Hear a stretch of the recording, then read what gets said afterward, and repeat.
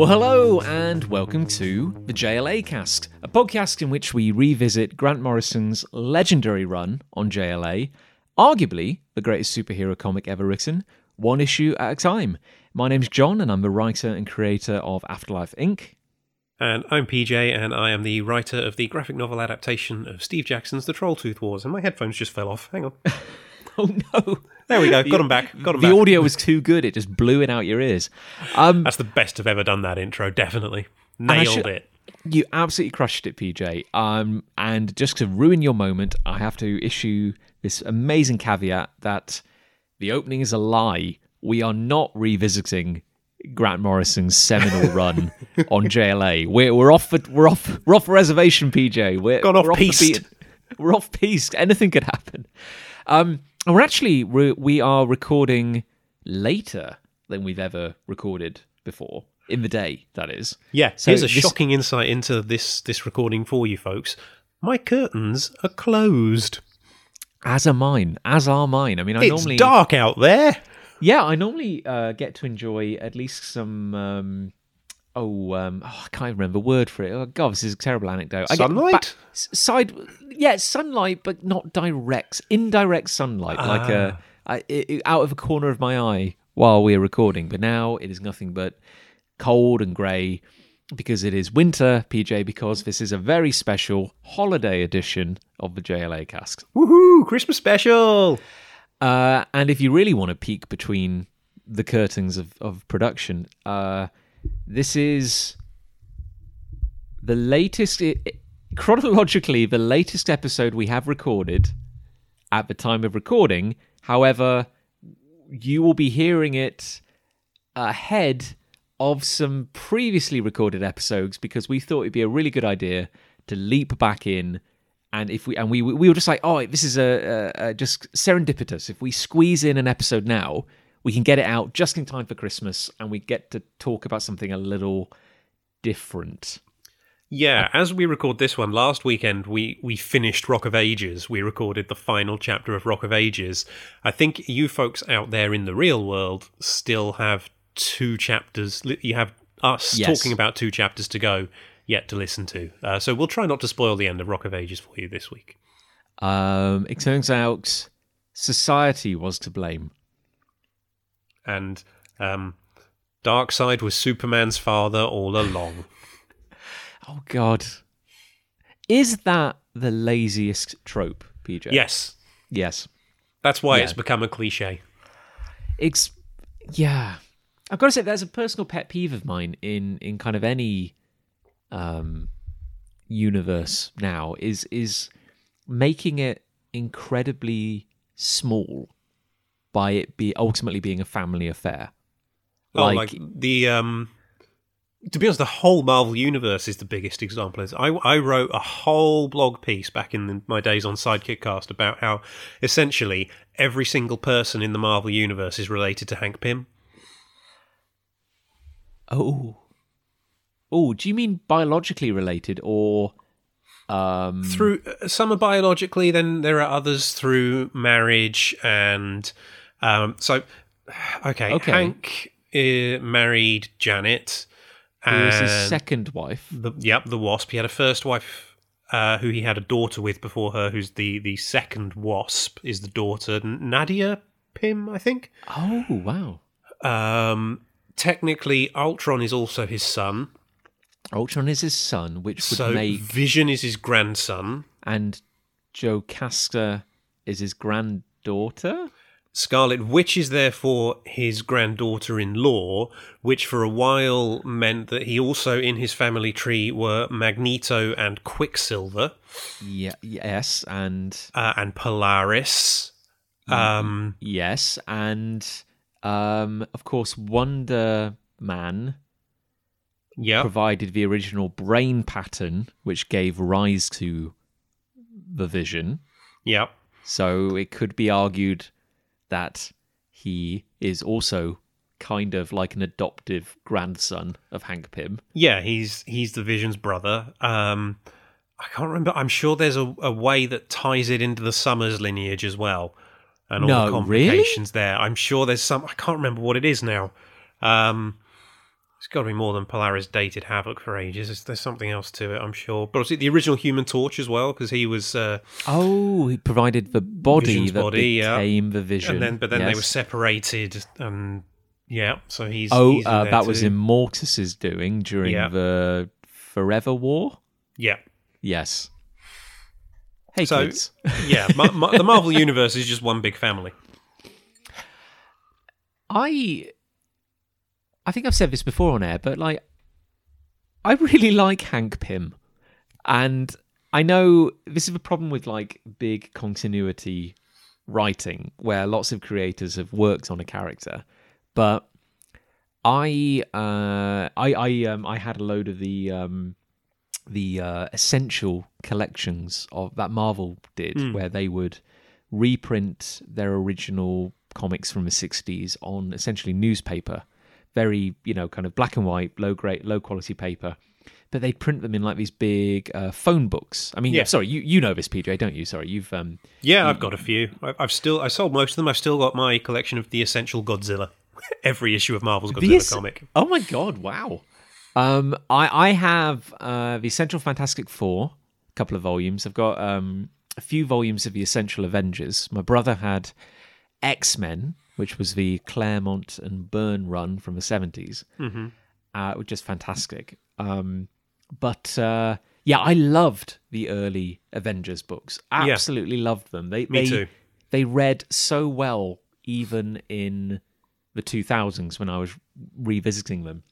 And I loved Hank Pym. Like, I really, really, even when he was calling himself Goliath, and God knows he's had different costumes over the years, but I just really, really liked the character. And I liked the fact that he was just Marvel they had so many like just noble scientists back in the day.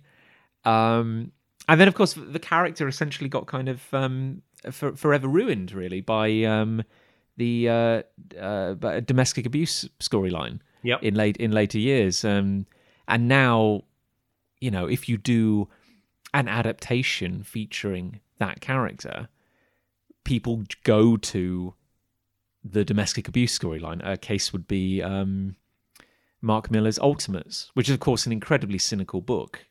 But, and that took it to extremes as well. That even when I liked that book, I felt uncomfortable about how far he pushed that angle.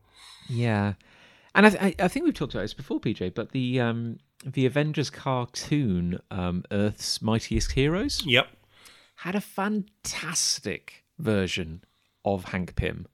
Like, I loved it. I just loved it. I loved he was a pacifist. He was genuinely like, hey, I'm a superhero. I'm on the Avengers, but I hate the idea that we just go and punch everyone to solve all our problems. And I genuinely believe in rehabilitation and helping people. Yeah, it was well good. I also really like that cartoon's take on the Wasp, actually. I thought she was great in that too. It's a really good cartoon. If you haven't seen it, listener, track it down. It's really good. It does a wonderful job of retelling Avengers continuity. So kind of starting from the founding of the team while working in 60-odd years of continuity. It's really very good. I may be getting off topic again. This is ostensibly a podcast about the JLA, and we do talk about the Avengers a lot. We might have to do a companion piece down the line. Well, they're comparable in many ways, aren't they? The Avengers and the JLA. They're the big name characters teaming up for whichever universe. Should we very quickly state our kind of intent for this episode, or what the format's going to be? Yeah, when we say this is a very special episode of the JLAcast, it doesn't mean that one of us is going to suddenly be revealed to have a drug addiction and we're staging an intervention and there's a big message at the end. That's not what we're doing, unless John has something I don't know about that he's about to tell me. Coffee's a drug. Shit, then we've both got an addiction. I'm just going to slurp down the rest of my espresso. Oh, sweet Java. But sorry, PJ, you were saying?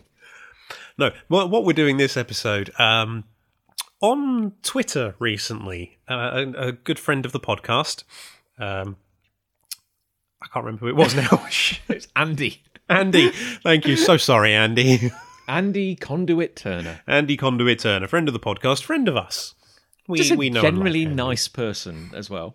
He was asked a question. He was answering a question that I believe was posed on there. It was something about who in indie comics would you like to see working on a Big Two book and which book?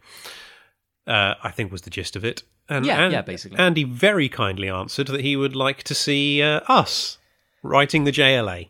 Because as Andy, rightly knows, we are the only creators working today with the courage to go where JLA needs to, to just lay it on the line, just real shotgun storytelling, stick it to the man. Yes. Revolution. yeah. And Andy gets that we're firebrands and we do the title justice. So. We're the hot young things at the moment. Yeah. Yeah, we're young. We're still young. We're relevant, PJ. Yeah, okay. But it started us talking about what would we do with the book, who would be on the team. And then John realised, hey, there's a podcast in this. John being forever the venture capitalist going, oh, we could turn this into an episode. This is content gold. And I leaned back in my chair and twanged my suspenders and smoked my cigar. But that's what this episode is going to be. We're both going to talk about what we would do if we were given the keys to the JLA. And we've also got a couple of listener questions that we've decided to throw in and answer as well. Yes, indeed. Yeah, no, we it's going to be a bit freeform. We're just going to take it where it goes. But it's nice. It's wonderful to actually have some listener questions. Thank you to everyone who kind of reached out. And it's always a joy to talk JLA, PJ, particularly with you. But yeah, this is going to be like the proper, just freeform, sitting in a pub, putting the world to rights, JLA discussion you've all been dreaming of, assuming a reality where you can actually meet in a pub. Yes. I remember those days. And a reality where, in my case, you turn up at the pub with a whole pitch you've written for for your JLA series. I think continuing themes that have developed over the course of our podcasting series, PJ has once again proven to be the more scholarly member of the crew. And that surprised me as well, everybody. I've got to be honest. You've done your research, you've written notes. I have one page of an A5 notebook. You maybe have several reams of... I don't know, what do you have? I'm imagining some kind of like leather-bound tome. No, I typed it up on a computer when I was supposed to be doing the job I get paid to do.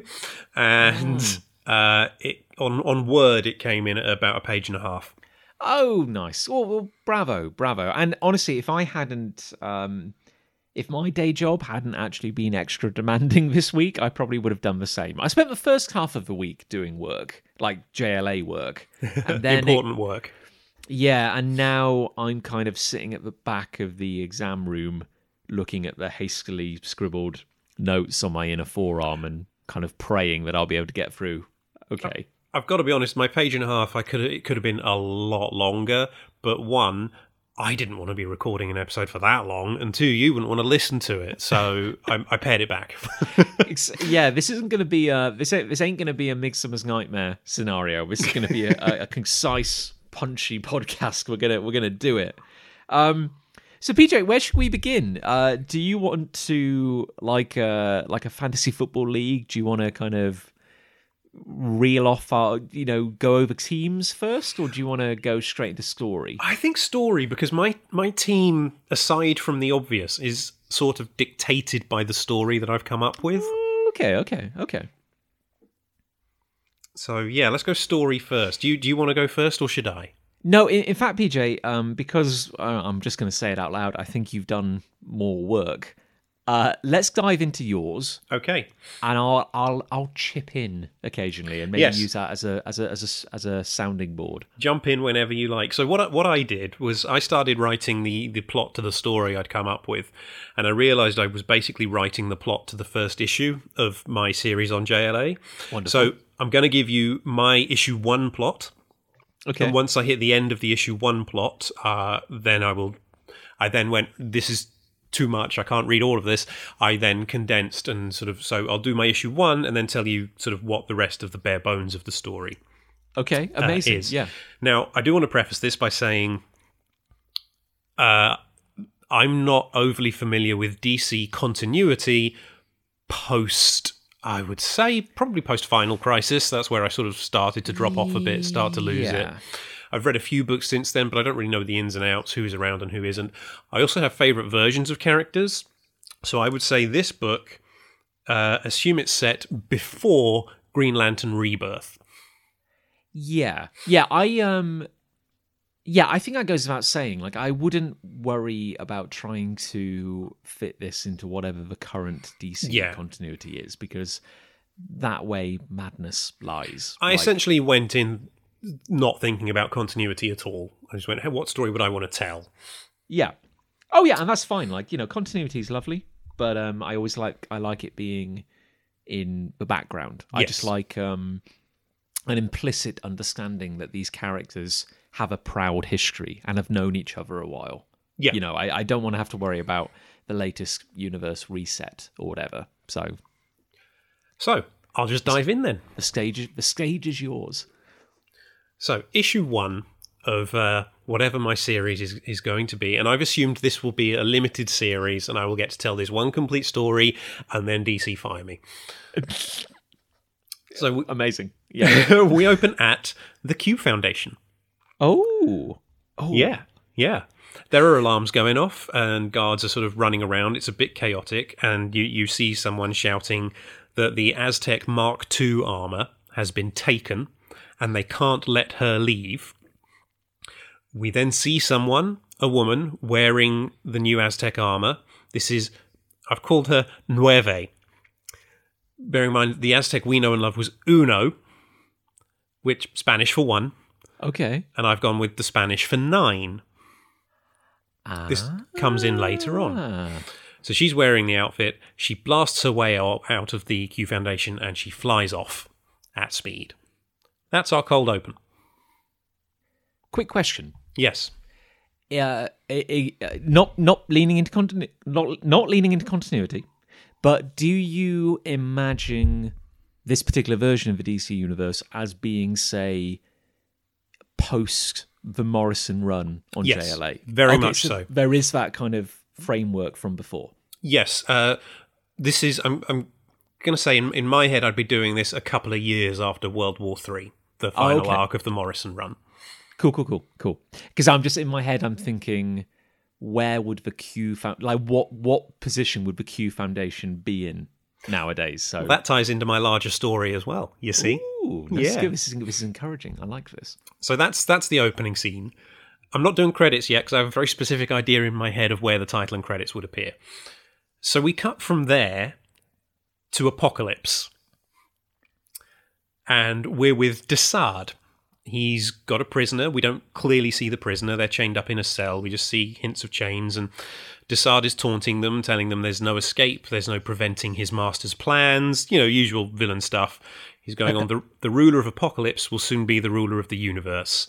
Desard then leaves, and we see who his prisoner in chains in this cell is. This is a splash page. This is where the title and credits appear. Desard's prisoner is Darkseid. Wow. Yeah, big open. This is the I'm actually enjoying. I'm role playing in my head, being the editor in chief of DC, and I'm leaning back in my chair, and this is when I lean forward. Yeah, I like my fingers been hovering over the button that would like the trapdoor under my feet. I like they've got a. I've got. Yeah, there's like a trapdoor which leads down to a stainless steel pit in which John Byrne is imprisoned. And I press the button, and you just descend to be devoured by the burn. No! And now I'm like, no, like I'm bringing my hand back and leaning forward. I'm intrigued, PJ. Good, that's what I wanted. You have a stay of execution. So we next cut to Metropolis, where Superman is in a park doing a charity event for kids, something like that. And this is classic big blue, red cape Superman. And he is unexpectedly attacked by the Parasite, the classic Superman villain who can steal the life energy of people, leave them feeling weak, and he can even do this to Superman. So, because it's a surprise attack, and Superman is also attempting to keep all the people in the park safe while he fights him off, Parasite is able to weaken him and knock Superman unconscious. Parasite then opens a boom tube and carries Superman away. Oh, okay. So this is a big deal. Superman's missing, and Lois Lane calls in Batman. She's probably got his number. And Batman, realizing boom tube, this means New Gods stuff, this is big, so he calls in the rest of the JLA, which at this point is just the big seven. So, it's Batman, Wonder Woman, Green Lantern, Kyle Rayner, The Flash, Wally West, Aquaman, Martian Manhunter, and, because Superman isn't there and he's like, New Gods, we need power, he brings in Supergirl. Kara Zor-El, Superman's cousin. I've mostly put her in because I'm a massive Supergirl fan. And you specifically said Kara Zor-El. Yes. So the fourth Supergirl? The one, I believe she's the one who was introduced in the Batman-Superman team-up book by Jeff Loeb and Michael Turner. Yes, and then... Yes, Michael Turner, yeah. And wasn't it like Apocalypse got hold of her? Yeah. And they tried... Yeah. Yes. Yeah, and is also the one who's the biggest inspiration on the character in the current TV show. So not the... Because I'm just thinking Supergirl continuity. There was the original Supergirl, pre-Crisis Supergirl. Yeah. There was the second Supergirl who was Matrix. Yes, Linda Danvers, Matrix. Yeah. And then was there a third Supergirl that Peter David did a lot with? That was still Matrix. Okay, right. Yes, and didn't Matrix come from an alternate universe or something like that? Yes, she was from a parallel reality, and she was this weird shape-shifting psychic energy creature who then also was revealed to be an angel. It was weird. Comics, everybody, comics. But no, it's Superman's cousin, Supergirl, that I am bringing into the League. So the League start their investigation, and they're like, right, we got to contact New Genesis, but they can't get hold of any of their contacts. No, they can't get hold of Orion, Big Barda, Mr. Miracle, Light Ray, anybody. It's just a solid blackout on communications with New Genesis. Cool. So Superman wakes up and he finds himself, Parasite's still there, still weakening him, and he's approached by Kanto, who New Gods fans will recognize as being one of Darkseid's higher-ranking lackeys. He's the guy with the beret and the rapier. The musketeer dude, yeah. I can bring a Jack Kirby illustration to mind, but I don't know the character very well. Yeah. So Kanto basically says that Superman's going to start working for Apocalypse and for the ruler of Apocalypse, and he sort of walks towards him with a box. We don't see what's in the box, but Superman does, and Superman's worried. That's the end of that scene. Cut back to the JLA, still trying to plan their next move, when a boom tube opens in the Watchtower, because they're still in the Watchtower in my version. They're not in the Hall of Justice. I think that's silly. I want them on the moon. I don't like the Hall of Justice either. I like it, but not nearly as much as the Watchtower.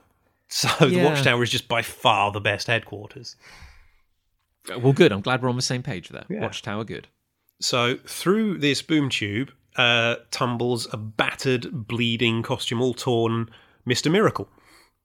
Cool. And he just collapses on the floor in front of the League.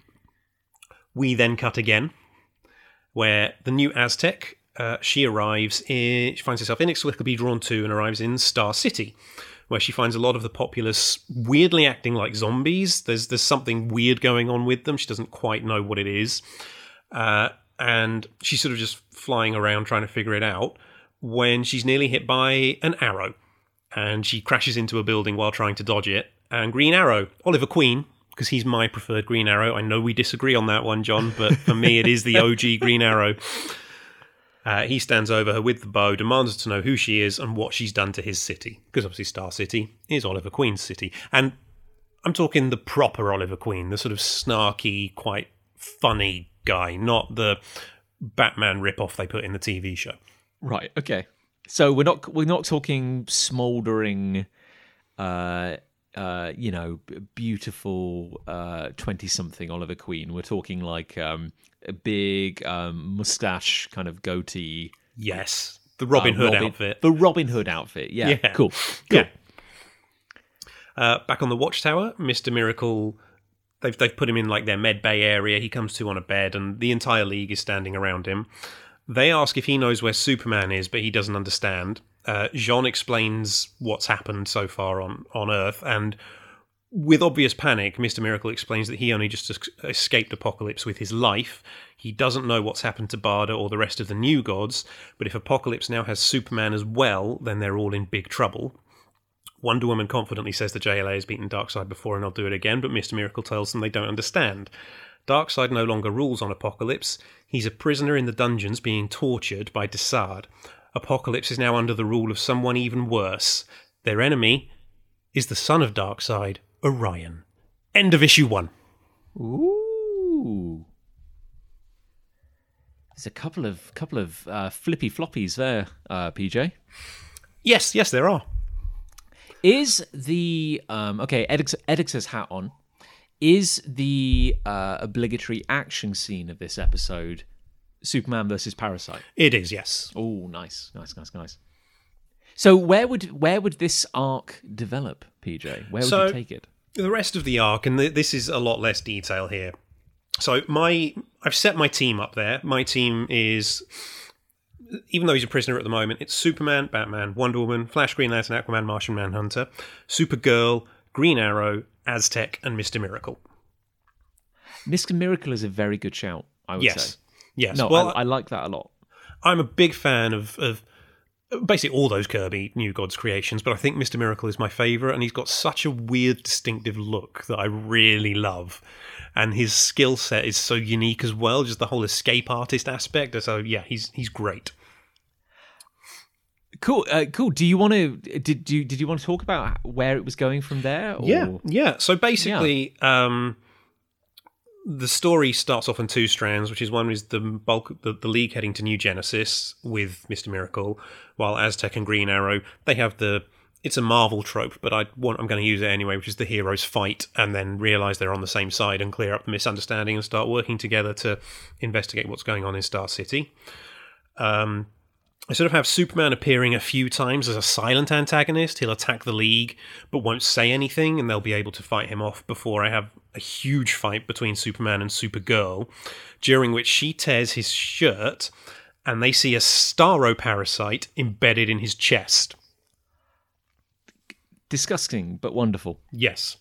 So, now, this bit needs some work. I didn't work out the details, but Batman basically realizes that the Starro parasites are different to what they've encountered before, and he tries to remove it using a concentrated burst of energy, using a device constructed by science and Green Lantern's energy power ring.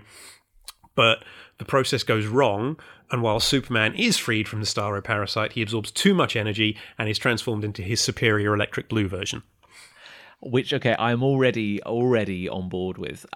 It's interesting. I'm seeing definite flavors and inspirations here which resonate with me. Like I like it in New Gogs. Starro, big fan. How could you not like Starro? Yeah. And Energy Superman and Electric Blue Superman, and I have a similar note on my page as well about the superior Superman. Well, he is the superior Superman, and, I'm very aware that I've probably got to turn him back to normal before the end of this story arc, but if I'm playing with the JLA for a bit, then that's the Superman I'm using. Cool. So they discover that Orion has taken control of Apocalypse, but he himself is under the control of a new, more powerful version of Starro, the Starro Queen. Oh. on Earth, the Q Foundation have become aware of the Starro Queen and that she's making her way through the universe towards Earth. And they've basically determined that it's pointless to fight against her, so are instead trying to welcome her so they can effectively be her favoured servants on Earth. And to do that, they unleashed an advanced scout troop of Starro parasites on Star City, which I did for 2 reasons. 1, that's how I get Green Arrow in the book, and 2, it means I can make a Starro City pun. I was going to say, PJ, because because what you may not realise is that Star is quite similar to Starro. So you see, I think what you may have inadvertently done, PJ, is made a wonderful pun right there. But I did it entirely on purpose. In fact, let's face it, that's the whole hinge that my entire storyline sort of works on. Given that the Q Foundation had a lot of kind of Aztec influences, they the I always get this wrong, but was it Tezcatlipoca? Was that yes. the dark god they believed they were? So could it potentially be that in their worldview they see the Starro Queen as like a corresponding Aztec god of light, perhaps like is it Quetzalcoatl or something like that? Like Quetzalcoatl, yeah. Well, yeah. Actually, what I've gone with is they believe they've been abandoned by light, and the Starro Queen is Tezcatlipoca, and they're basically going, look, we can't win, so if you can't beat them, join them. So I'm just curious now, in their mindset, what are their views on Mageddon? Do they genuinely believe that Mageddon was the Warbringer or the Dark One they were fighting against, or was it like a false god? They've decided it was a false god. Oh, okay. And to be fair, they were a bunch of weird fanatics to begin with. So, exactly, financed by Lex Luthor, so... Yes, it wouldn't take much for them to kind of tumble off the deep end. And what I've done is Nueve, who was the 9th in line for the role of Aztec, because her name is Nueve and the first one was Uno, just made sense to me. She discovered what the Q Foundation was up to, which is why she stole the Aztec suit and runs away. Once Superman's back and everything, you get the story moves back to Earth, and you get a huge battle between the entire League, with Green Arrow and Aztec on the team as well now, and a group of Starro-controlled villains in Star City. Just because if you're doing a big JLA series, you've got to have that big battle with multiple villains.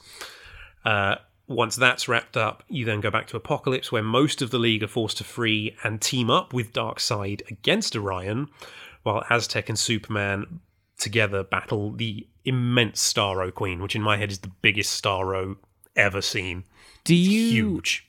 Do you imagine that there's maybe like a life cycle to the Starro species beyond what we've seen? So kind of like the big ones we saw in JLA, which were kind of like latching onto the planet. Are they like a junior or subservient form to the Starro Queen in a way? Yeah. Like it just keeps getting bigger and bigger, like Russian dolls. Yeah, exactly. Yeah, and Superman and the Starro Queen do force her to retreat. Superman has to use up his energy powers to do it. I've basically gone the Millennium Giants thing. He has to use so much power that it returns him back to normal. His power level will go back.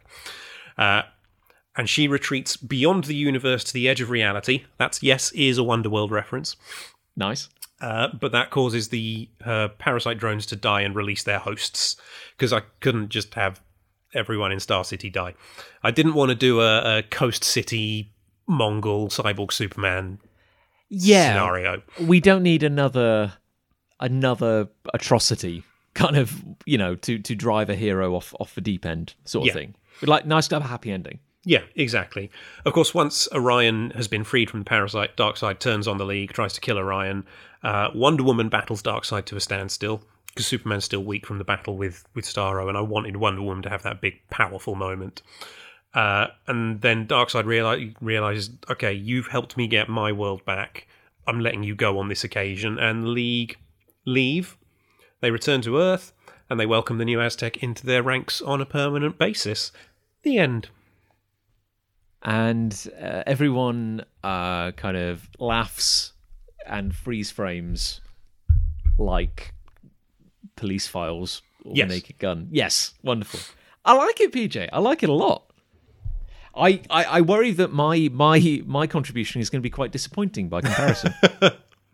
I mean, I know that the synopsis of the rest of the story is very bare bones. I went a little more detailed on issue 1, and then I realised this is getting too long. So I haven't written in the big hero moments for Green Lantern, Flash, Aquaman, Jean, but they would all get them. Every character would get it. I don't think that's fair. I think that's kind of standard kind of pitching practice, really. You know, like it gives a loose outline for the opening 6 issues or whatever, and then kind of, more detail on the first one. Can I kind of describe my approach to this? Absolutely. Well, I took a slightly different approach in that maybe if I'd done more work on this, I wouldn't have. But my approach was less like a particular story because, frankly, I didn't quite think of one, but more I guess closer to like a kind of source book for what my run would be. Okay. Or like a kind of statement of intent, or like the rules I'd like to set out for a JLA story. So firstly, I gave some thought to a team. And like you, I've got Superman, open brackets, electric blue, close brackets, right at the top. Yep.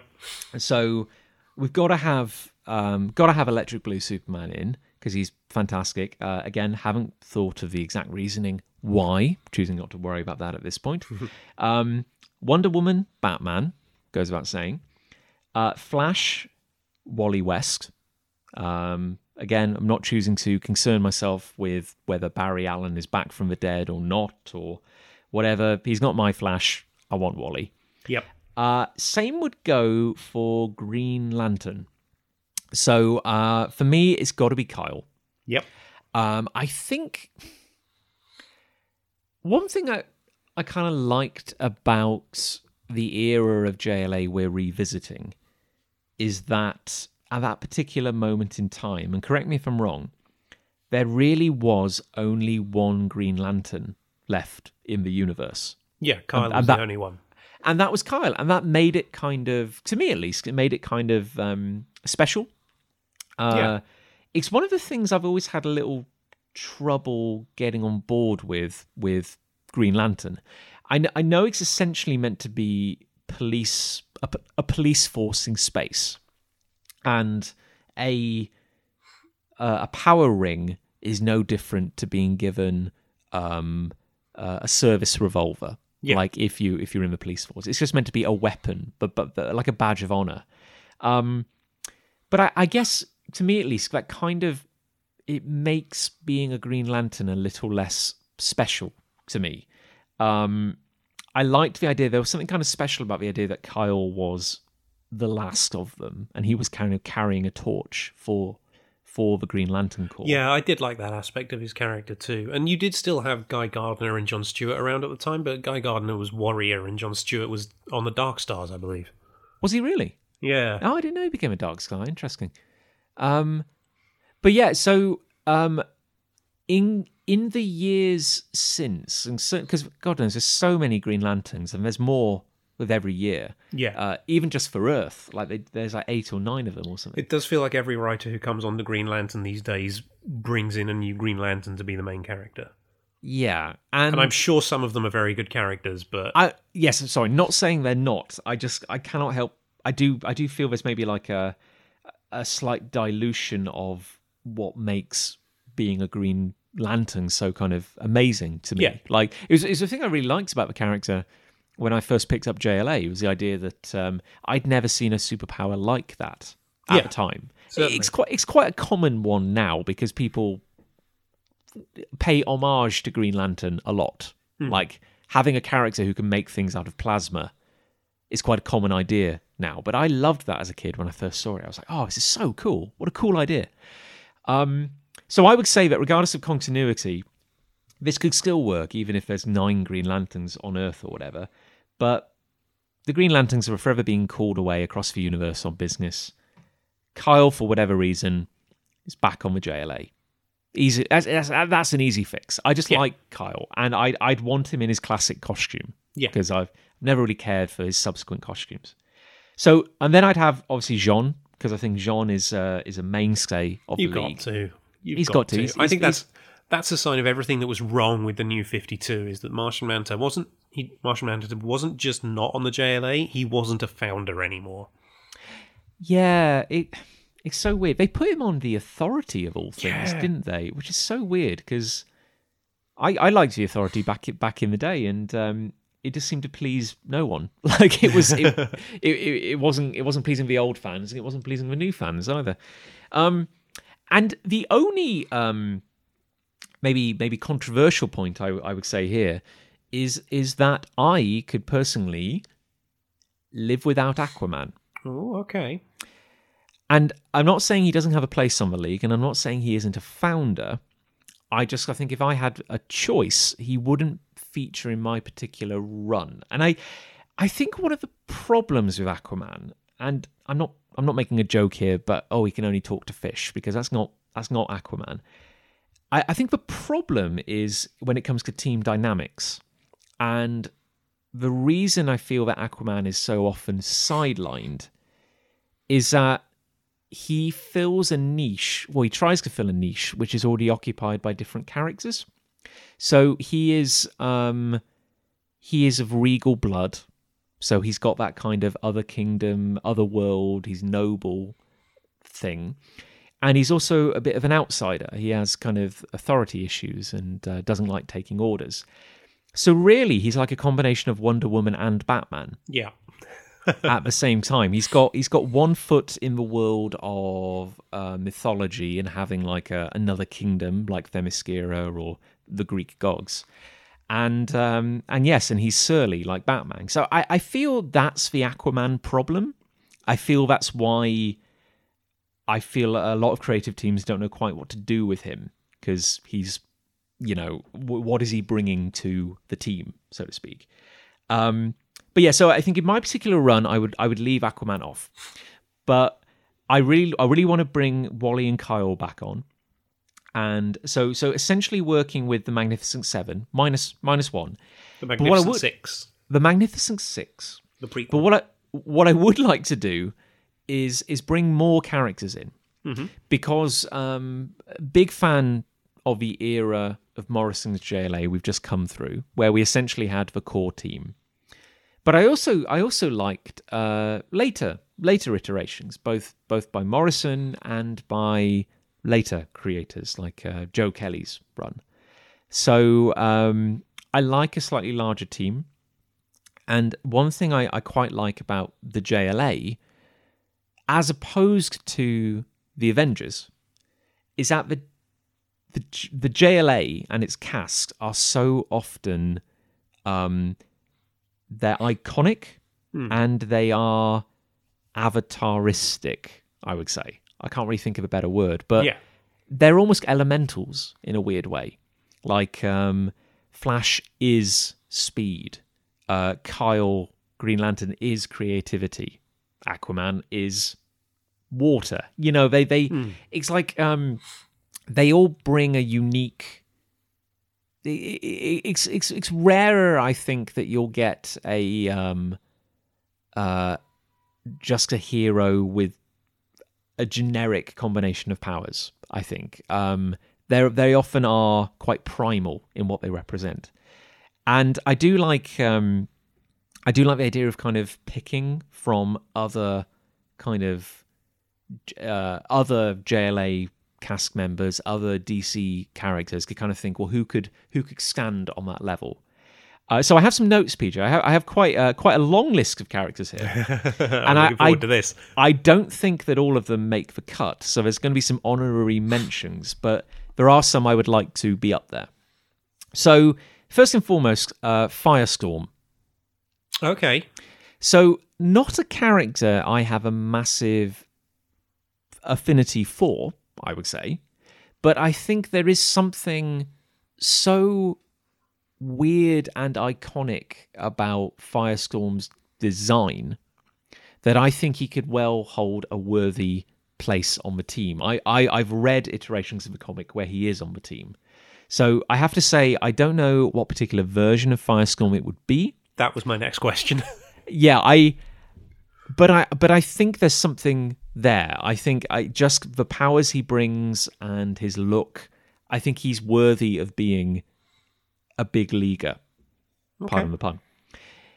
Now, here's another one. Here's another weird one, because I'm bringing characters on who... This is almost like I'm almost choosing this character because I feel they belong on the league, or they deserve to be on the league, but not because I'm particularly close to them in a way. And the second one would be Red Tornado. You got me there. I have a very strong affinity for Red Tornado because of Young Justice. Well, yeah, here's the thing. I don't know... Honestly, like my primary knowledge of Red Tornado is through the Young Justice TV series, of all things. Oh, yes. Yeah. Other than I've seen the character, over the years, never really read any comics that he's in. But there's something about his look and his powers. It is very unusual to have a big league superhero who can control wind. It is not an obvious power for an overtly heroic character, because we like fireballs and lasers and stuff. So, and I just think, because again, going with that like Avatar-esqueness, there's something so unique about being able to control tornadoes and generate gale force wind that I think would be really interesting to work with. I would dictate that his costume, or his skin, being a robot, no yellow lines on it. There's certain versions of Red Tornado where he's got like yellow lines running down his arms and his legs. I think that's awful. Absolutely. Okay, because that's the version I picture. That's my favourite version, because that's how Todd Nauck drew him in Young Justice. I know, and I just fundamentally disagree. For me, Red Tornado has got to be completely red, top to bottom, yellow arrow on his forehead, and a blue and yellow cape. Okay, as long as you're keeping the yellow arrow on the forehead, we can compromise. That's fine. Thank you, Peter. Thank you. I'm just saying it's clean, it's sleek, it's just, oh, yes, chef's kiss. It's iconic. Okay, so a couple of rapid-fire ones for you now. I am aware that the JLA, even the Magnificent Seven, it's a bit of a boys' club. It's a bit of a boys' club. We have Wonder Woman, not many other big female characters. I have gone with not Supergirl, but Mary Marvel. Oh, that is a left field choice, and I like it. Thank you. This would be like one of my wild cards. I think the Captain Marvel, and sorry, Kiggs, I know we meant to call him Shazam nowadays, but I'm like, I think the Captain Marvel family is lovely. Like I think the mythos of saying a magic word and transforming into a superhero is just amazing. Yep. And I love that it doesn't need explaining because it's magic. It's just fantastic. So again, rather than having the big red cheese on the team, because I think there'd be too much of a play-off against Superman and the two of them being a bit too similar, I think Mary Marvel would be a great addition. I love that choice, I really do. Oh, thank you. Thank you. Another slightly weird one, PJ. How do you feel about Natasha Irons? Oh, Steele's daughter. Yes. Daughter? Yeah. Yes.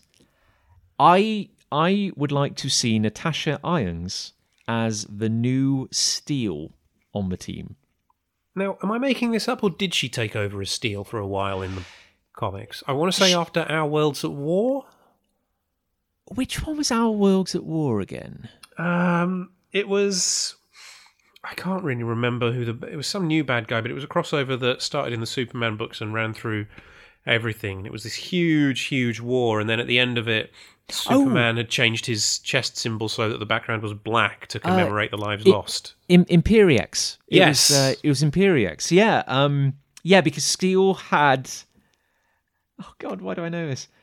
Steel had ended up wearing a suit of armor which was made of a half Apocalypse technology and half the converted armor of an Imperiex drone, which was meant to be made by Apocalypse into like the ultimate weapon against Imperiex. And it kind of looked like a badass upgrade to Steel's original costume, like it had like a big S on the front. Yeah. And John Irons put it on, and it kind of controlled him, and he may have died, but not really died, like he came back. But I think Natasha may have taken over for a while. Yeah, that's what's in Steel. my memory, but I like this choice as well. Thank you. So I would like to see Natasha Irons as a new Steel. I would like to see Mary Marvel on board. Like yourself, PJ, I would like to see Aztec on the team.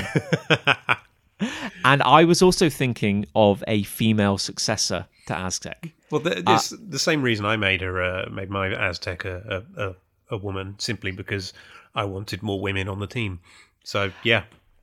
Well, and again, I have not put half, a quarter, a tenth the effort into fleshing out Aztec as a character as you have, PJ. So I really like your take on it. So can I just and I will. I've been talking for a long time now, but I just want to say the additional member of the team I would like to see on is Dr. Midnight. Oh, okay. And the reason I would do that is this goes into like what I was saying about having like a kind of rule book, having like a guide, show notes for how the series would run. I don't want to be in that situation where I want to avoid the situation where whenever a new threat pops up, because I'd like to do kind of Monster of the Week sort of thing. I'd like the League to deal with different challenges. I don't want it to be where the League are always suddenly there. Like the League responds to a threat and the Magnificent Seven are just, they all respond as one. I want to run the JLA like a real kind of organization and to have people kind of in different places at different times. And I want to go back to the idea of Batman not always being there. Yeah. Like it's the Wolverine problem. It's the Wolverine problem. Batman is so cool. He's too cool for his own good that he's always on scene. Batman should 100% be in the League. But I kind of figure that he also is very busy with Gotham. Yep. So I like the idea of Batman having more of a consultancy role again on the League, like he did in the early days of Morrison's run.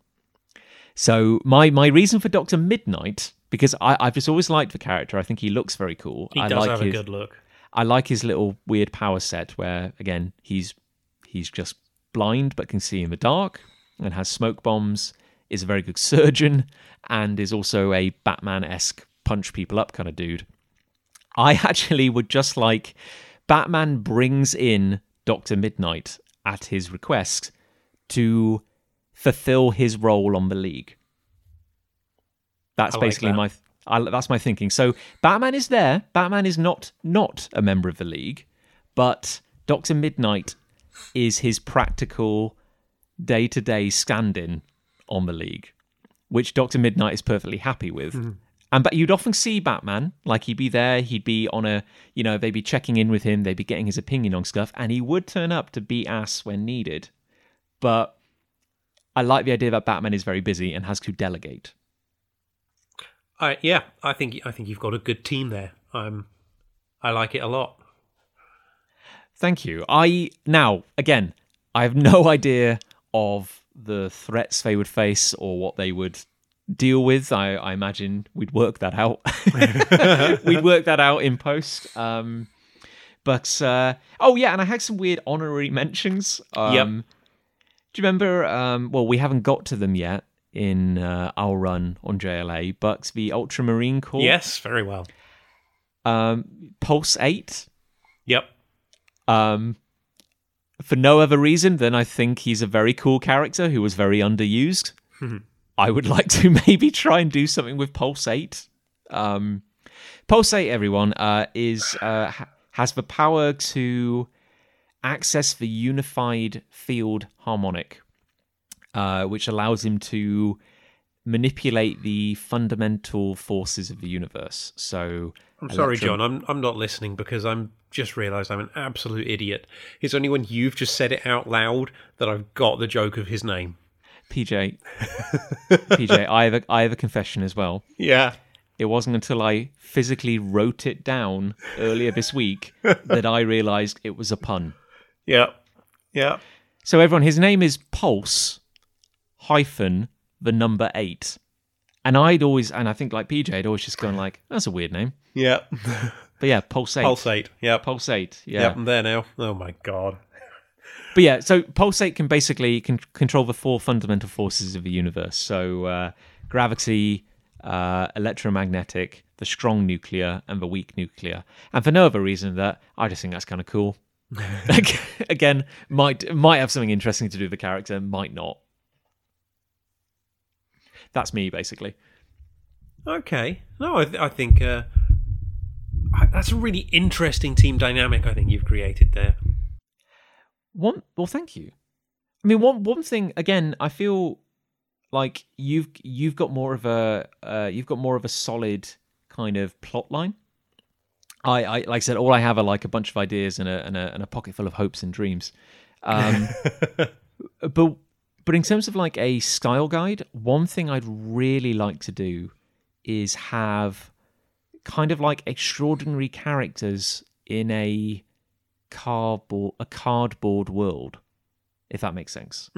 So like there's like an approach to writing or presenting overpowered characters, of which the League undoubtedly are, and that's to kind of keep upping the ante as well. Like, Superman is, has 100 strength points, so the only way to have an interesting fight is to have him go up against someone who has 200 strength points, or it's Dragon Ball Z basically. Everyone just keeps getting more and more powerful. Well, I got to be honest, there was a first draft of my plot I put together there where at the end I was like, and then Doomsday's there, and then I realised, no, don't do that. That's just, no, that's too obvious. I imagine in the writing room, there's like a little kind of glass box and a hammer. That's just like in case of Doomsday, kind of. But yeah, it's kind of hard to describe. I guess in practice, I want to have these incredible characters moving through a world that I don't want to say real. It's not real. I just want it to have a weight to it, if that makes sense. I don't want to ignore gravity and the spin of the planet. I just want these characters to be able to circumvent it. Yeah. So I'm picturing, ever since we started this exercise, I've just had this image in my head of electric blue Superman flying overhead and just making like a sonic boom and just kind of like racing away. And I know that's nothing new. We saw that tons of times, but just the weight of knowing that they're playing in a real world, if that makes sense.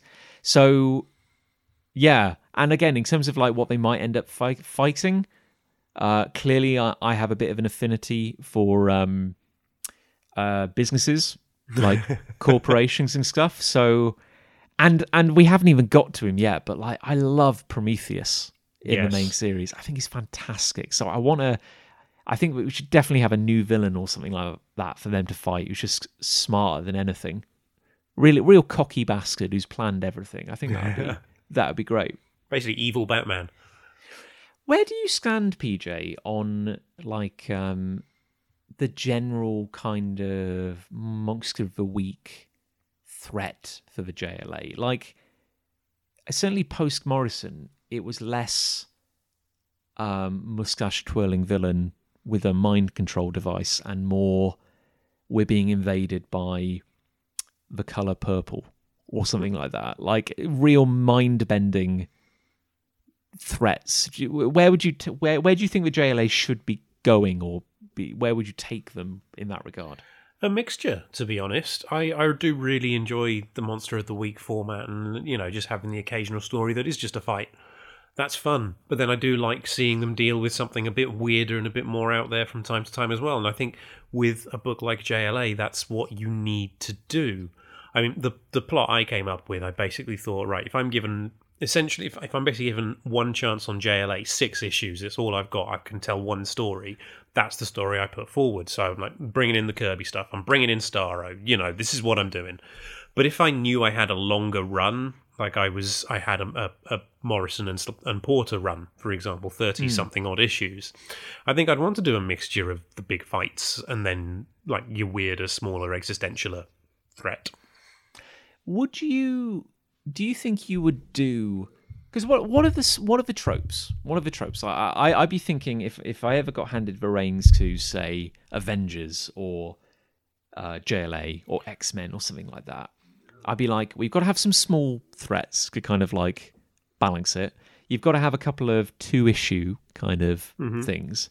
Then what do you do? You've got like big doomsday device or a really overpowered monster or threat for them to fight. Yep.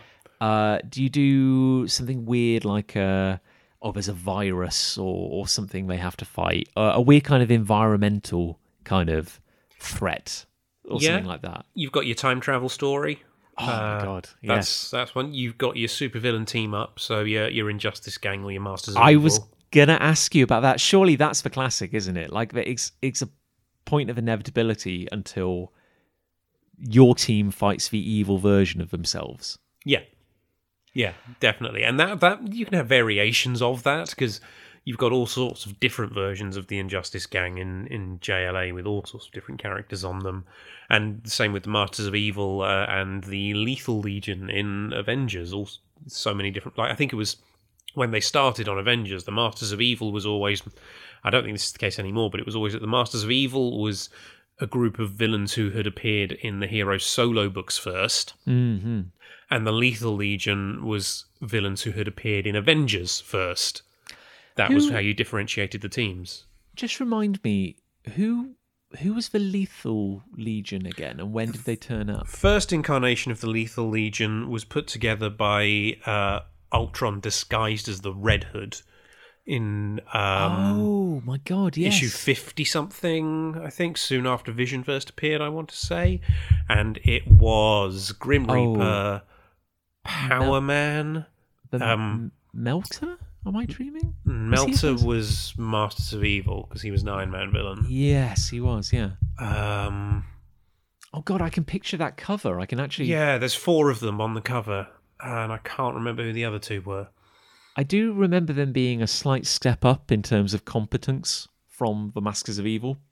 Yeah, well, Masters of Evil had Paste Pot Pete on the team, so, Hey now, you shut your liar's mouth.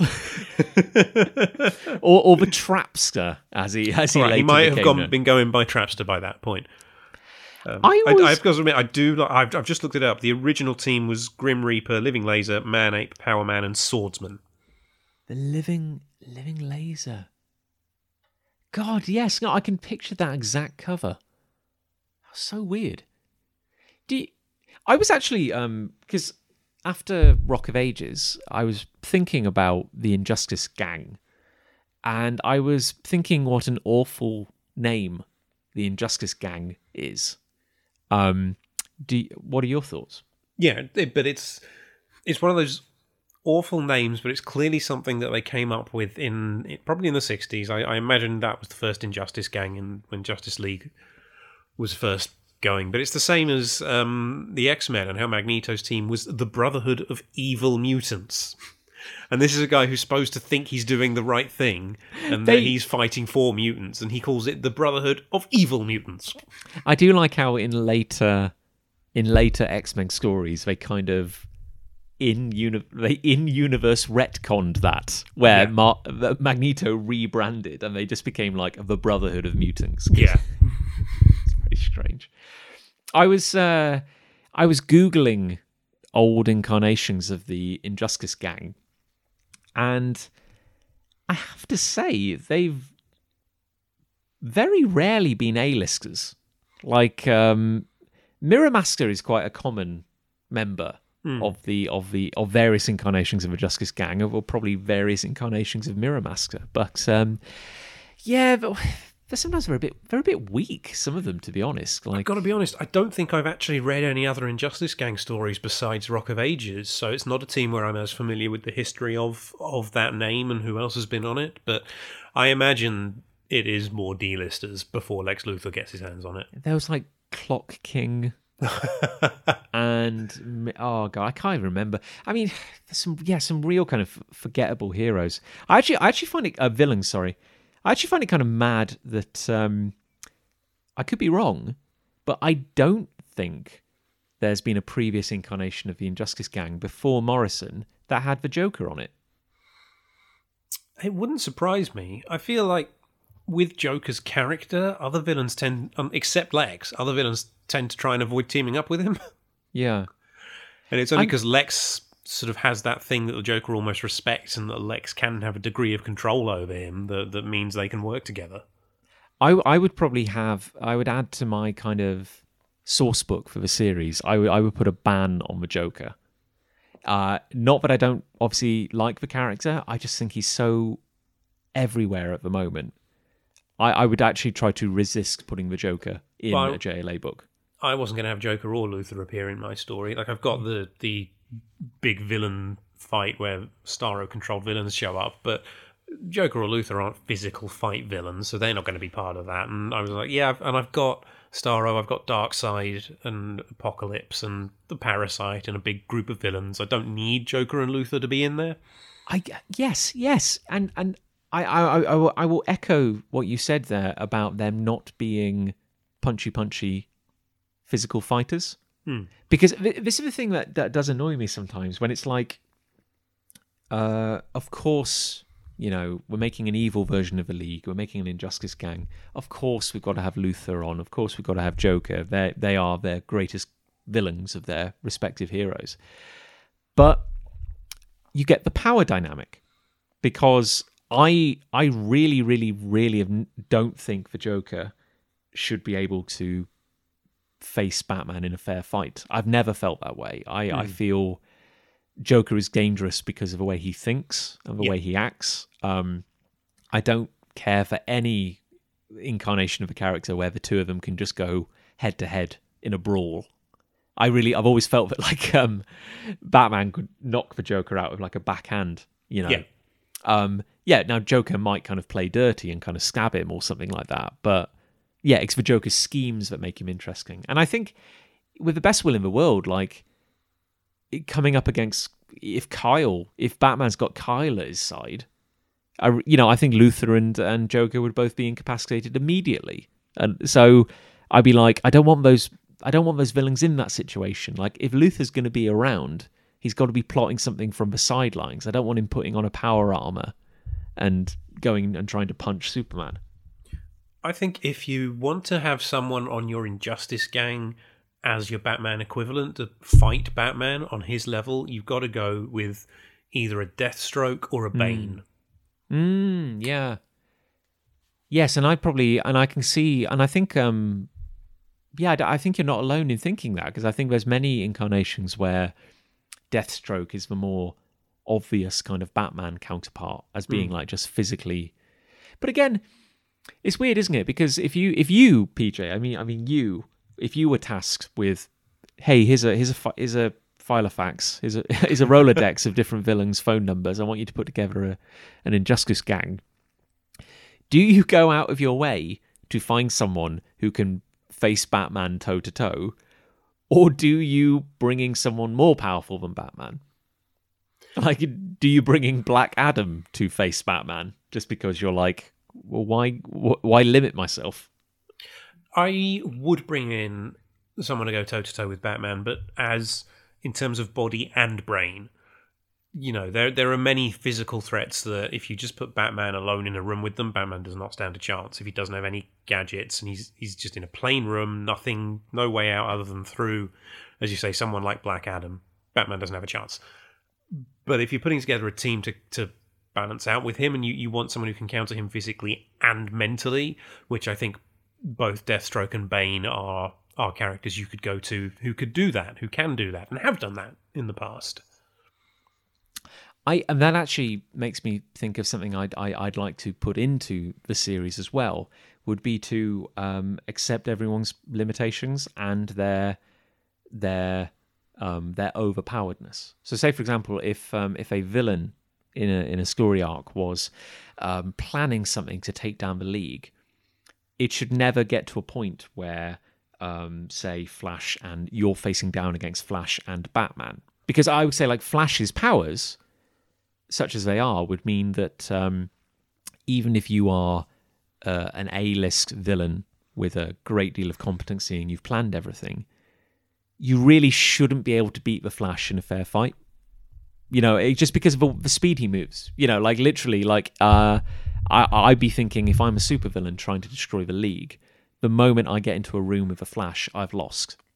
So I'd be thinking I want to do that kind of dealing with that realism kind of thing. I'd be thinking, well, if I want to sensibly take down the League, I want to engineer something to keep the Flash occupied or to stop the Flash even getting to that point, sort of thing. Like, I'm going to trigger an earthquake just to keep the Flash busy or something like that. Yeah. Yeah, I think it's something that, and it's a story we haven't covered yet. We haven't decided exactly how we will cover it, but we know we want to cover it at some point. But I think it's something Kurt Busiek deals with very well in JLA Avengers. Because you have this massive end fight, which partly driven by the story and the fact that they wanted to have every single character who'd ever been on either team appear somewhere, but where you have variations of different teams of villains and heroes battling, and you have Captain America giving orders and planning it all, and he tries to give Batman orders and Batman just wanders off and does his own thing. Yes. And I think that sort of the Batman's thing isn't that you fight him. Batman's thing is you have to try and predict what he's going to do and where he's going to be, and that's really hard to do.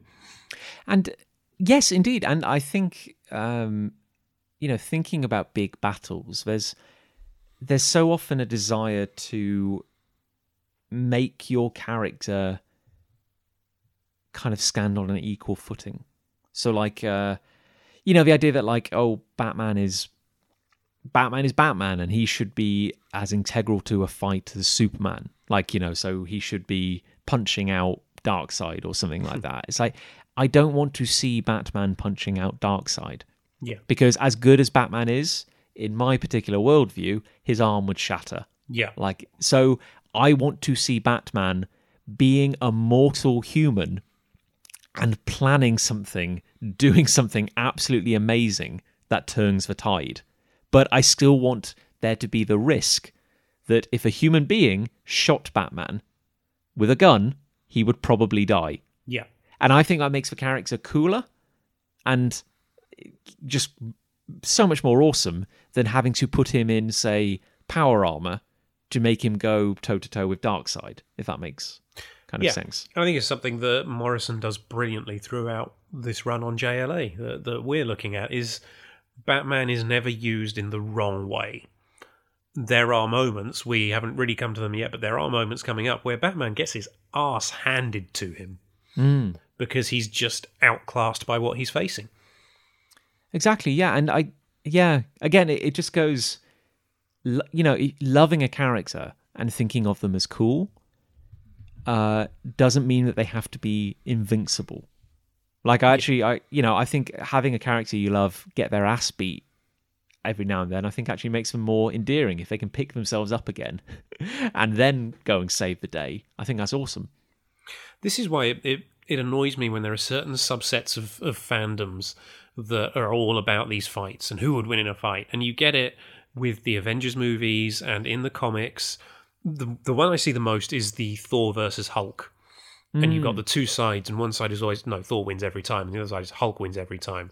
And if one of them wins in a fight in the comics, they're like, well, that's unfair. And I'm like, and they're like, this wouldn't happen that way. And I'm like, well, it did, because that's the story that was written.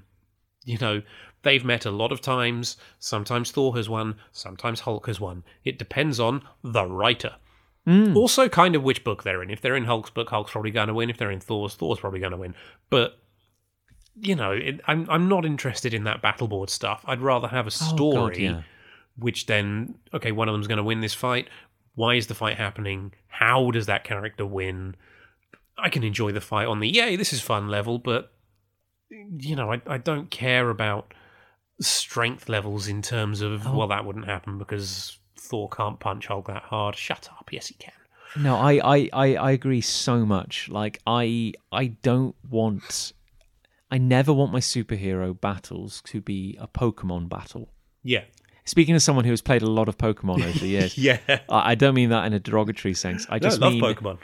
I just mean the outcome of a fight should not be determined by the stats of a character. Yes. Like, there is a fantastic Spider-Man comic, which I randomly, a random floppy issue, which I picked up as a kid from a newsagents in Portugal, of all places.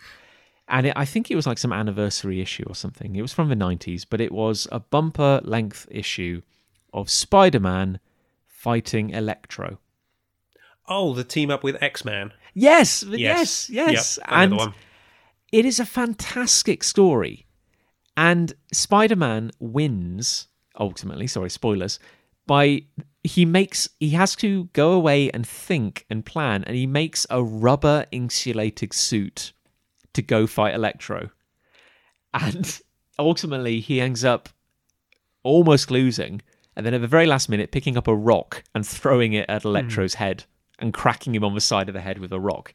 And it is such a brilliant story, and it's sad that I can't remember who wrote the names of who wrote or drew it. I want to say it was drawn by Steve Scrose, but I cannot remember who wrote it. But yeah, no, I'm suddenly no, I have no idea. Sadly, it was from an age in which I didn't really pay attention to the creative team. But it was fantastic because Spider-Man didn't win because he was the strongest or fastest hero, because he isn't. He's certainly not the strongest hero in the world. He won by being, well, Peter Parker, frankly. He won by having a character and fighting inventively and using the city as a playground. And that shows a real creative flair from the team for actually thinking, how can I use this character in an interesting way rather than just using them in the most obvious way, which I thought is fantastic. It's one of the things, using Electro as an example again, because Electro is a very powerful character if used right. And it was one of the things I actually really liked in one of the early issues of New Avengers that Bendis did, where the Avengers turn up to battle Electro, and Electro knows he's powerful, and he's instantly like, oh, I'm outclassed here. And you get the moment where Luke Cage says, well, how do you normally beat him? And Spidey's like, well, I web up my hands and punch him. And so Cage is like, web me up. And that's when Electro just goes, nope, I'm done. I'll tell you everything you want to know. Because even though he knows he's powerful, he knows the Avengers as a team can take him down. And it's that thing, it serves the story better. If you want to do your stats, there are Marvel Comics top trumps out there. Play that. Exactly. But, it's not a story. Stats aren't a story. Give me Electric Blue Superman absorbing the sound and light. Absorbing the energy of an explosion, but leaving the light, and then using that additional energy to boost a massive rock into orbit. Give me that any day, because that is weird and wonderful. Give me Electric Blue Superman moving the moon back into orbit. Oh my god, that was a much the better greatest example. Superman moment of all time. You're not wrong, PJ. Yes, exactly. And again, Superman not punching someone, but doing something amazing. I think we've mentioned it briefly before, but going back to the Avengers again, in the Red Zone story arc, Jeff Johns and Olivia Coppell, there is the most fantastic thing I love. I just love this sort of shit, where this massive cloud of flesh-eating smoke has spread across a great big swathe of the American countryside. And the Avengers have to go into the heart of it to work out what's causing it. And so you have all the Avengers like putting on protective suits, kind of getting into, just suiting up, making sure they're safe. And then you have Jack of Hearts just going, no, I don't need one. I'm invulnerable.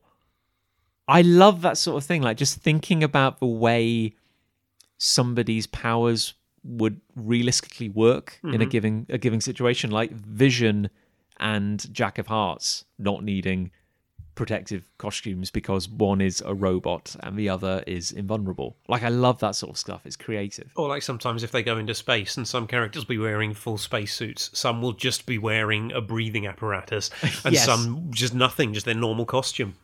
Yes. Oh, yes. I love this sort of thing. Like. Again, they did a similar thing in the Avengers Earth's Mightiest Heroes cartoon. There's a great story with all the gamma-related villains, and they have to go into a gamma-irradiated prison, and most of the Avengers put on protective suits, but Thor just walks in because he's Thor, and Iron Man just flicks a switch on his armor to make his chest light glow green, because he's now kind of processing gamma radiation.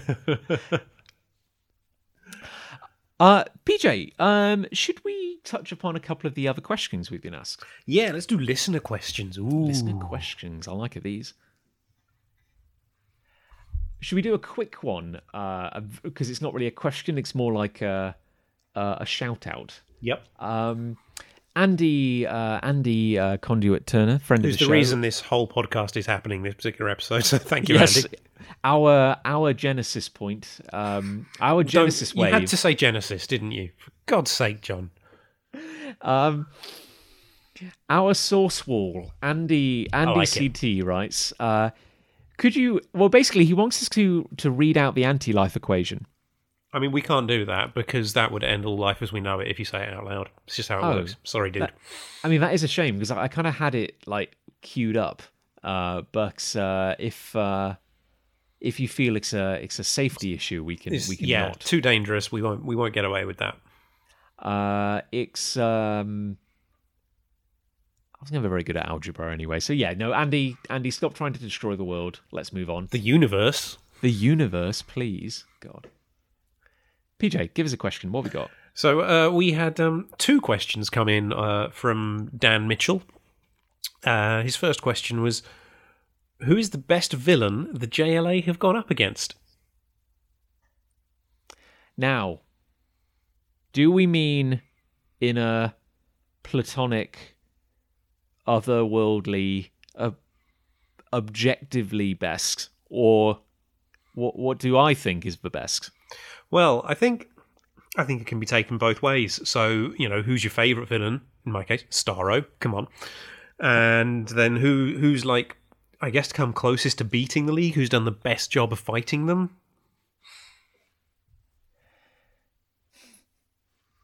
My personal favourite is Prometheus. Yes. He's very good. Do you know what? He's a candidate for best in terms of getting the job done as well. Because we're not there yet in the run, but he comes so close. And again, I want to save some of this when we actually talk about him, but like my first introduction to Prometheus was really like, oh wow. It's going to sound stupid, but I remember like going, oh wow, these are edgy comics. You know what I mean? Like these aren't kid comics. I don't mean because it was all like, sex and guns and drugs and stuff. It was just like he was so chilling in the particular panel in which I first saw him, which we'll get to. But I remember thinking like, wow, this isn't like a guy with a cold gun robbing a bank. Like this is a threat worthy of the Justice League. It was, it really kind of sent chills down my spine. And I have such a soft spot for the character even now. He's also a character who I would say has only been done well 3 times. And that is twice by Morrison and then once by Kurt Busiek. Was that in JLA in JLA Avengers? Yeah. I'm like a kind of jilted lover because I keep kind of every now and then I'll check in on Prometheus. I'll be like, what's been done with the character since... Then regret it. Yeah, and I'm like, they've let themselves go. Yeah. It's like, yeah, I hear about every subsequent appearance of Prometheus, and I'm like, why could no one else get it right? I mean, for me, though, it is just Starro, because, come on, giant space starfish. Yes, please. Is Starro your personal favourite, or do you think the actual best? No, he's my personal favourite. I think best Prometheus is definitely a strong contender. You see, I'm torn because Prometheus, definitely my personal favourite. Starro might be up there as one of the outright best JLA villains, depending on how you define such a thing. I think Starro is certainly one of the most powerful, one of the most unusual and unique, but I've never felt that Starro... Prometheus made me feel scared for the League in their own book. Starro's never quite done that. In fact, I think I'm going to have to give best to Prometheus because I can't think of any other one that's made me think, oh, they might lose. They might actually lose. It's so tough, isn't it? Because for example, I don't want to say Lex Luthor because he is a Superman villain to me. And I'm trying to resist saying Darkseid. Yep. I feel Darkseid is the obvious choice because he's Darkseid. Like, but I think Darkseid casts such a big shadow that he almost kind of just eclipses everything. Like, there's a thing Mark Commode says, like whenever anyone says to him, like, what's your favorite movie, or what do you think is the best sci-fi movie, or something like that. And there's two ways of answering it. You can apparently say the right answer. You can say like the obvious answer, or you can say the smart answer. Yes. So like the galaxy brain answer is Prometheus, and I think the obvious answer is Darkseid. Yeah, I'd agree with that. My favourite's still Starro, though. I mean, Starro is so cool. I guess the problem is like you're never going to get like a great big cackling monologue from Starro. That's true. I guess Starro is more of Starro feels more like an environmental threat. Yeah. And it looks so cool. Like, it is so kind of strikingly weird. Do you want to give like an honorary shout out? Is there like a JLA villain which isn't the greatest or your personal favourite but is worth commending? The Shaggy Man. Oh, yes! I bloody love the Shaggy Man. Yeah, or by extension, the General. No, I much prefer the Shaggy Man. Give me your indestructible, mindless Sasquatch creature than that just rages. I'm like, yes. I do love the General. That's coming as well, and that's some great stuff. But no, classic original Shaggy Man for me, all the way. Again, just fun. I really like the General, who we will get to, listener. At the same time, I might give an honorary shout out to a non-Morrison JLA run from Joe Kelly's run. The Burning, was quite cool as well. A kind of an unfettered Martian mind with like kind of immense shape-shifting telepathic powers. Yeah, quite scary. I think The Burning was an honorary mention. Like it tried. So should we go on to Dan Mitchell's second question? Yeah. Who is the best Blue Beetle? Well, I have, to my right, a copy of the Dorling Kindersley DC Encyclopedia, which I believe was current it's accurate up until the Imperiex War.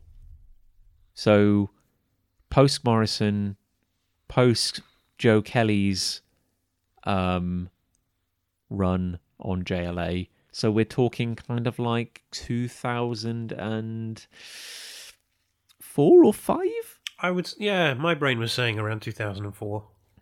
So based on that time, there were only 2 Blue Beetles.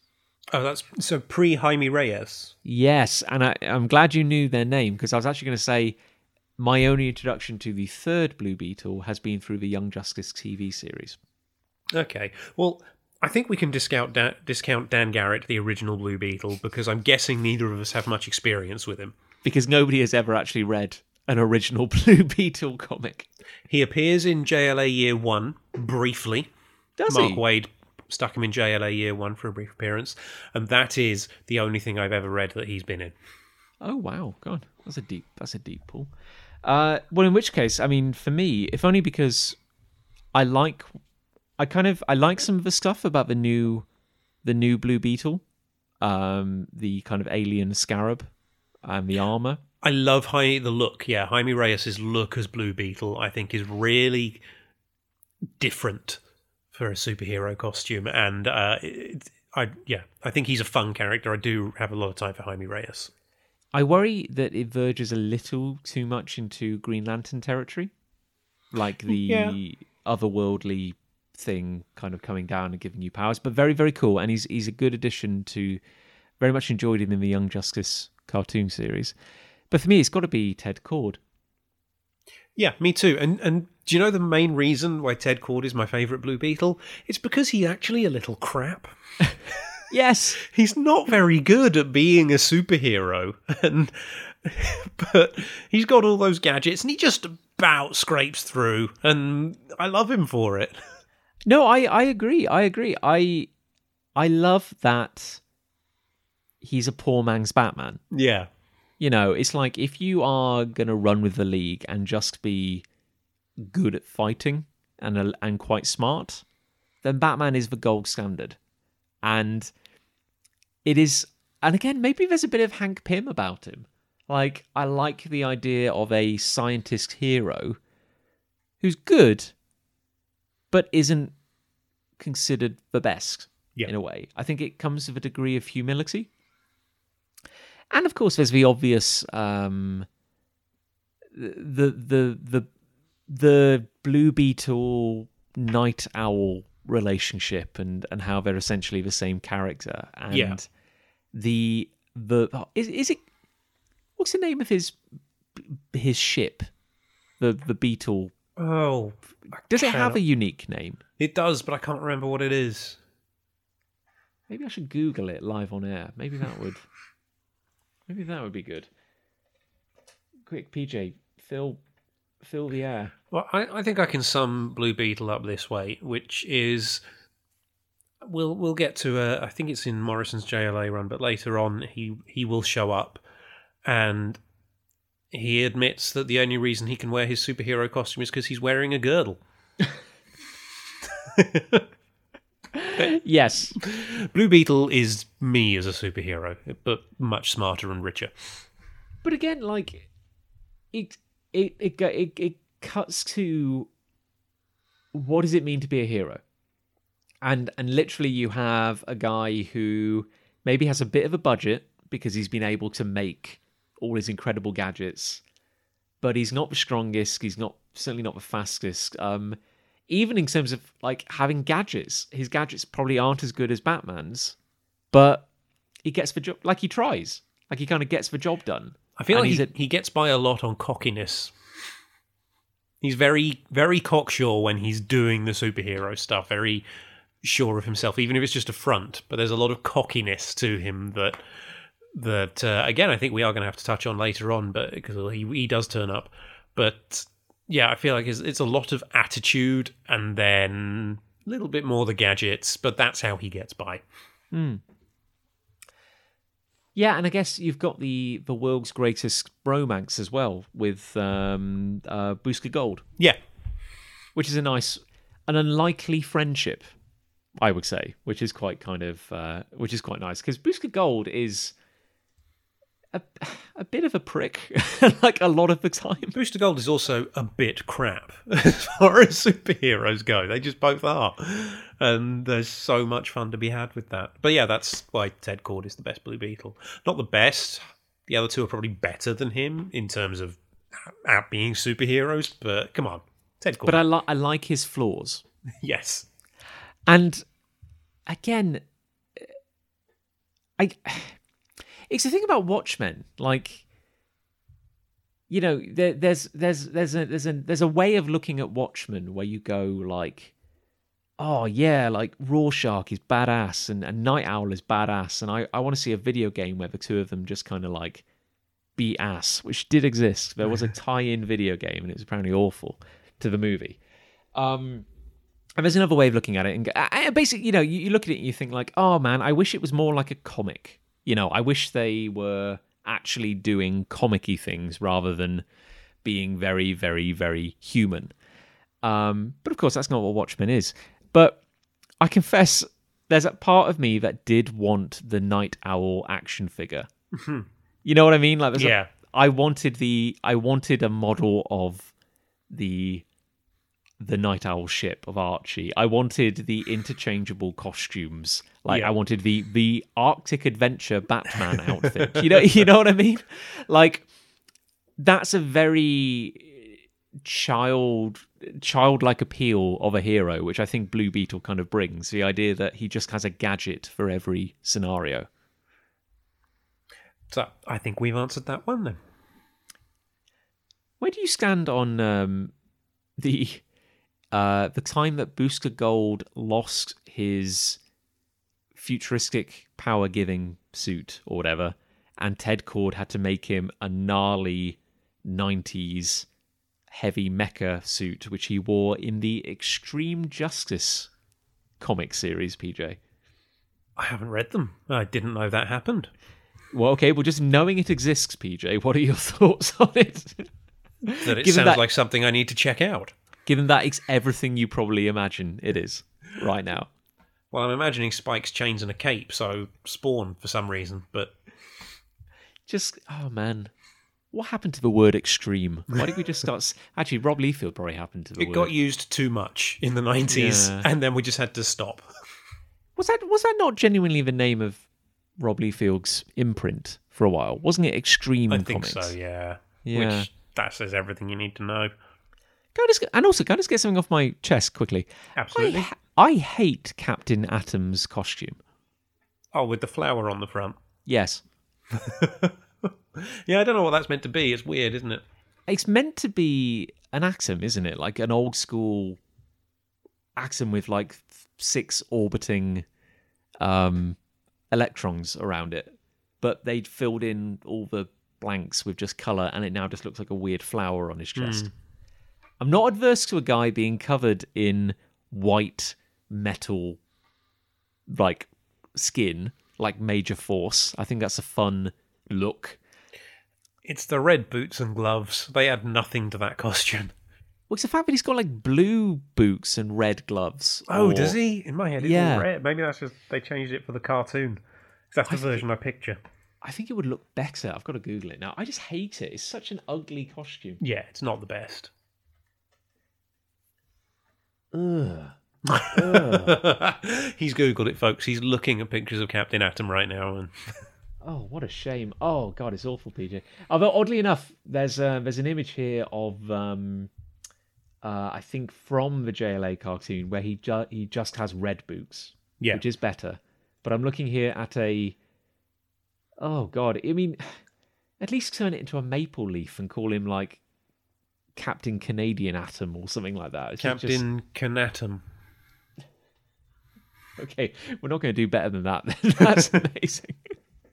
PJ, do you have any more questions? I have one more that I saw that we received. This is from Oshin Edwards, came through on Facebook, and he says, does anyone in the league actually hold a law degree, and if not, how are they allowed to practice justice? Well, thanks for your question, Oshin. Ooh. I don't think they do. I think lawyers as superheroes is more a Marvel thing. I can't think of any DC characters who, in their secret identities, have law degrees. Because Marvel's, as you say, Marvel's got at least 2. Yeah. She-Hulk and Daredevil. Ooh. Well, we've already got a... yeah, no, it's interesting. It's interesting. I can't think of one. No, me neither. Obviously, we have...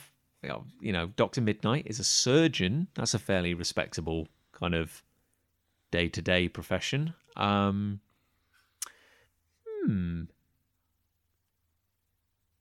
the league ever enlist legal help? Do they have like a lawyer on retainer? Do you know what? I really cannot think of where that's... Maybe one of Jean's civilian identities is a lawyer. That would make sense. Is actually, come to think of it, is that quite indicative of a different approach to Marvel heroes versus DC heroes? I think so, because if you look at it, most of the League don't have other jobs, unless you count billionaire as a job. Yeah. You've got Superman's a reporter, Kyle's an artist. That's it. In this run on JLA, isn't it? Yeah. Wally's independently wealthy, which I'd never realised, which is very bizarre. And Wonder Woman's just Wonder Woman, I think, at this point in the comics. Aquaman is a king. Is that it? And I guess also, because for Marvel heroes, we're always, traditionally bedeviled by legal problems. Like, I think it's more likely that someone would try to sue the Thing for property damage than Superman. That's the difference between the universes, isn't it? Marvel is more about, or does more with, the civilian identity and having issues in their private lives that complicate the superhero life.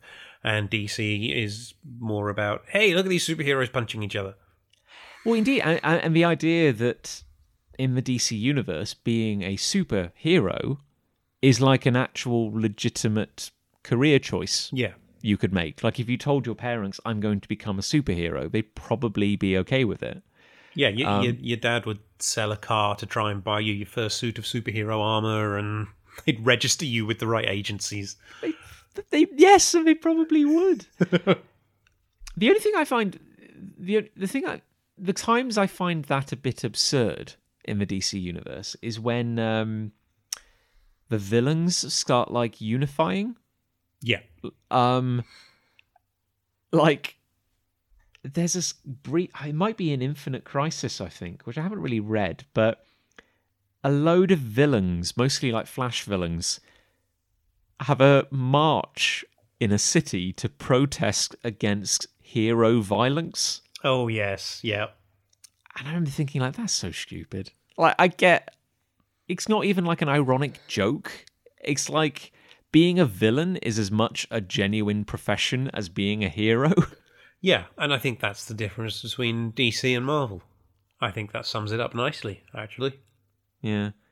Because you couldn't do that in a Marvel book. It wouldn't make any sense. But doing it in a DC book, yeah, I can kind of see it. Yeah, because I can kind of like, I kind of see like if I gained powers and decided to turn to a life of crime with a fancy costume and everything, I'd probably be quite a self-serving individual. Like, and I wouldn't necessarily really care about my fellow villains enough to tolerate their company.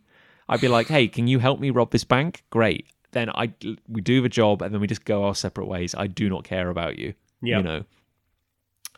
PJ, we have a couple more questions. Do it. Let's go for it. One is from the Amazing Amazo, or Pete Silence. Oh, it's not pronounced Silence. I can't believe you just gave away his secret identity. Well, okay, but it's so cool. Pete Silence is such a damn good name. It's not Silence, it's 2 L's, it's Silence. Hi, Pete. Hi. Now, the Amazing Amazo writes, Marvel amalgamated a whole bunch of their characters, giving us Moon Squirrel, Soldier Supreme, Iron Hammer. What DC heroes would you amalgamate together? So, PJ, my brain initially went to the Amalgam universe. Yes. But this is not that, is it? No. I can't remember the exact details, but there was a Marvel story not so long ago where Marvel characters merged with each other. There have also been other amalgams between DC and Marvel in the All Access limited series where, for example, Bishop and Superman were merged briefly. Really? So it was Superman with a goatee and an M on his chest because he had the long hair at the time, and so did Bishop, so, etc. But if you're going to just amalgam DC characters with each other, that's a good one. I am, while you're thinking, PJ, I am holding a copy of Multiversity. Okay. And, here we go. Sorry, I was just flicking through the guide to the DC multiverse. Oh, because you already do have a Batman Green Lantern merge in an Yes. Elseworlds book, don't you? Where he's basically Batman with a power ring. Which I guess kind of makes sense because you could, Batman could just as easily have received a ring as anyone else. But according to the new DC multiverse, this is Earth 32, where all the heroes of that world are amalgams. Oh, are they? Apparently, this is the new editorial edict. Again, doesn't make a whole lot of sense because presumably there are a minimum, at least half the heroes you'd expect from a normal world if everyone's being combined. But yes, you have Bat Lantern, Black Arrow, Wonder Hawk, Aqua Flash, and Super Martian. I mean, it just sounds like they've pulled them out of a hat, doesn't it? And combined their names. I'd want to put more thought into it than that. I'm looking at a Black Canary Green Arrow combo, which is basically just looks like Black Canary but with a bow. Wonder Woman but with hawk wings. Aqua Flash is probably the most egregious, I would say. That name is awful. I mean Flaquaman was right there. I mean, could you not call it like Riptide or something like that? Yeah. Or Tidal Wave or something like that. Just Aqua Flash, Jesus. And honestly, he looks like the Flash wearing a Flash costume, but wearing Aquaman's jumper over the top. Wow. It's really bad. And then Super Martian is basically, it's a green Superman. Cool. Yeah, so some things have been done. Who would you combine, PJ? Okay. Zatanna and Batman.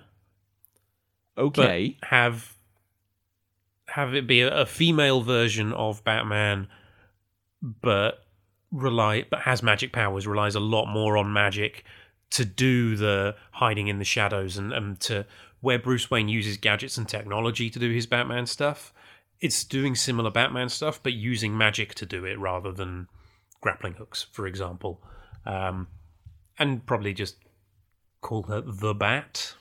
But yeah, I think Zatanna and Batman. Or Namtab. No, because she's a lady. Oh, so sorry. It would be Namautab. Namautab, indeed.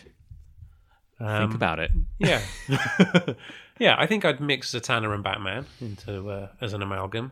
One of the leaguers I had down here who didn't quite make the cut was the Ray.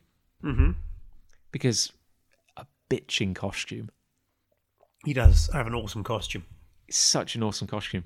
Has the unfortunate problem of, because he has the powers of light, a lot of overlap with the Flash. Yep. Can you just stick them together? Well, then you get Light Ray of the New Gods, don't you? Basically get Light Ray. Yeah. It's a tough one, isn't it? Amalgamating DC heroes.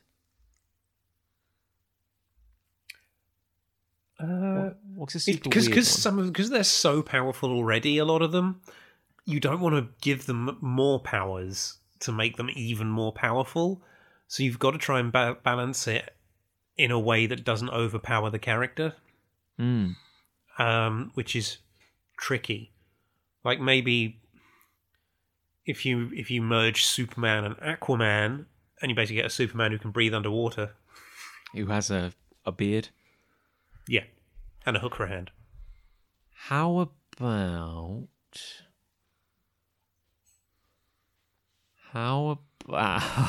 I'm thinking now. I quite like the idea of Flash and Green Arrow. Give Flash a bow and arrows. That would be fun. What, you can shoot an arrow and then kind of like... And then overtake it. Overtake it, yeah. You could combine like the source of someone's powers with the power set of another character. So you could have Captain Marvel combined with Batman, say, So he shouts, Bat! yes, because he has hang on. Wait, Shazam is, it's like each of the letters is Solomon, Hercules, Atlas, Zeus, Apollo, another one. Apollo, Artemis. No, it's Mercury. Yeah. So Batman would be like, oh God, PJ, this is it. No, we need television detectives. So A would be or help me PJ. Like you got Columbo, you've got Murder She Wrote, you've got what we can make an acronym, we can do it. I don't think we can. I've got Magnum.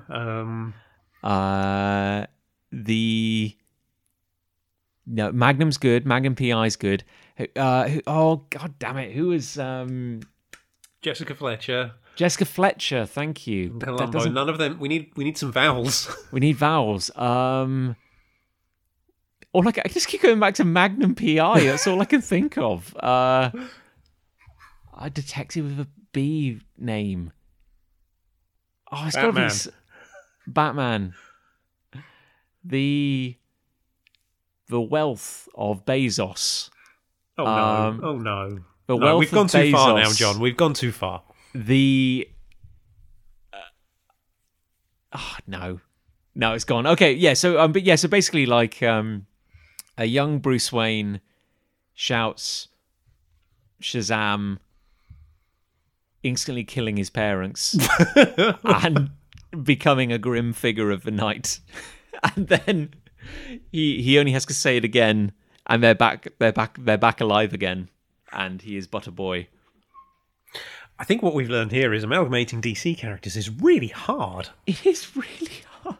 It's very hard to find something that hasn't already been done. Now, I'm happy with my Zatbat. That is pretty good.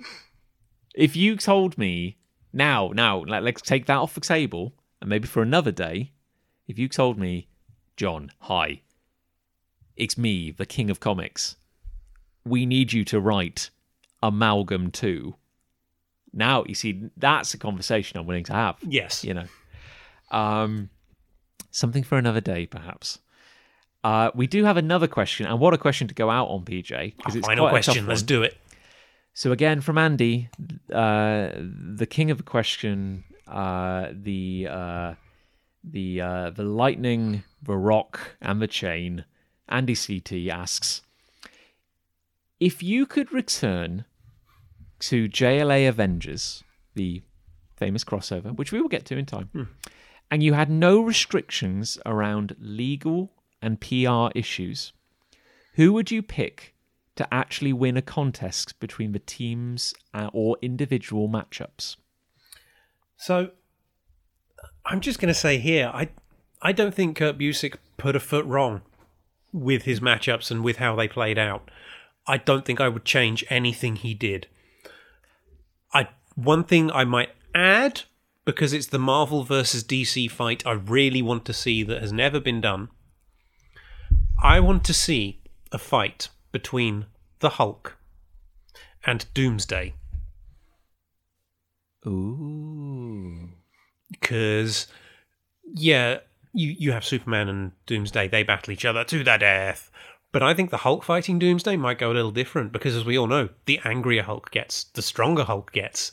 And I think Doomsday would make him pretty flippin' angry.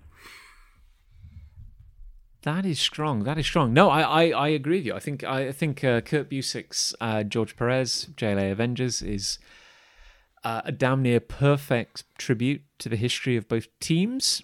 Andy, I think, whether intentionally or not, I don't want to put words in his mouth, is almost alluding to the to Marvel versus DC. Yes. Which is a very 90s book about the 90s and very much more of an outright competition. Like, who would win, basically? It's who would win the comic. And they had the fan votes, which were just so, in a fan vote, Wolverine is always going to beat Lobo. That's just... Yeah. And I don't even know why they matched those two up, other than they both had attitude. They both would smoke a cigar after stabbing someone. Yeah. And again, there were 5 fan vote bouts, which was Superman versus Hulk. Superman was always going to win. It was the Professor version of the Hulk, so it makes sense. Batman versus Captain America. Batman was always going to win that one in the fan vote. Spider-Man versus Superboy. I think that's only because they had to have Spider-Man in the fan votes because he's the big Marvel character, and they were like, DC don't have a Spider-Man. But at the time, Spider-Man was Ben Reilly, a clone. DC have a clone, so he fought Superboy. That was literally the reason for that matchup. And I believe, again, in a fan vote thing, public getting to choose, that's going to go to Spidey. Wolverine versus Lobo, which I still don't understand. The one that did surprise me was Wonder Woman versus Storm, which I assume they did because at the time Marvel didn't really have many big female superheroes. It was when the 90s X-Men heyday, so Storm was about the best they could do. These days it would be Carol Danvers, it would be Wonder Woman, Captain Marvel. Which is weird, isn't it? Because Marvel never really had a character in that particular mold, as you say. And Marvel has never really had a Superman, so to speak, in that particular way. It's interesting how the character of Carol Danvers has changed over time, because she has definitely become now Marvel's Wonder Woman. Oh, very much so. Very much so. But I think it does show you how popular the X-Men were at the time, that in that fan vote, which in my head would go to Wonder Woman, actually went to Storm. It is curious, isn't it? Because the problem with the Marvel versus DC crossover is that, as you kind of said, with the fan vote element, it's not really a story, and it's not really a realistic contest. It's comparing character history, basically. Yeah.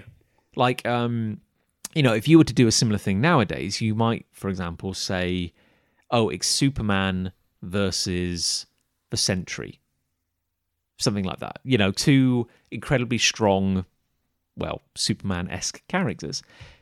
But Superman would win because it's not top trumps. It's not even an inventive battle. It's just who has the bigger imprint in culture. Yeah. And that's who's going to win, which is why it was very surprising that Wonder Woman didn't win that fight. Well, you have to remember how huge the X-Men were in the early to mid-90s. They were the biggest selling comic book every week, basically, for years. And they had the cartoon. That had come out by then. So I think when you think about it, Wonder Woman hadn't been on TV for a while. She didn't have a film yet. So while culturally people tend to be more aware of her, among fans at the time, there was nothing bigger than the X-Men.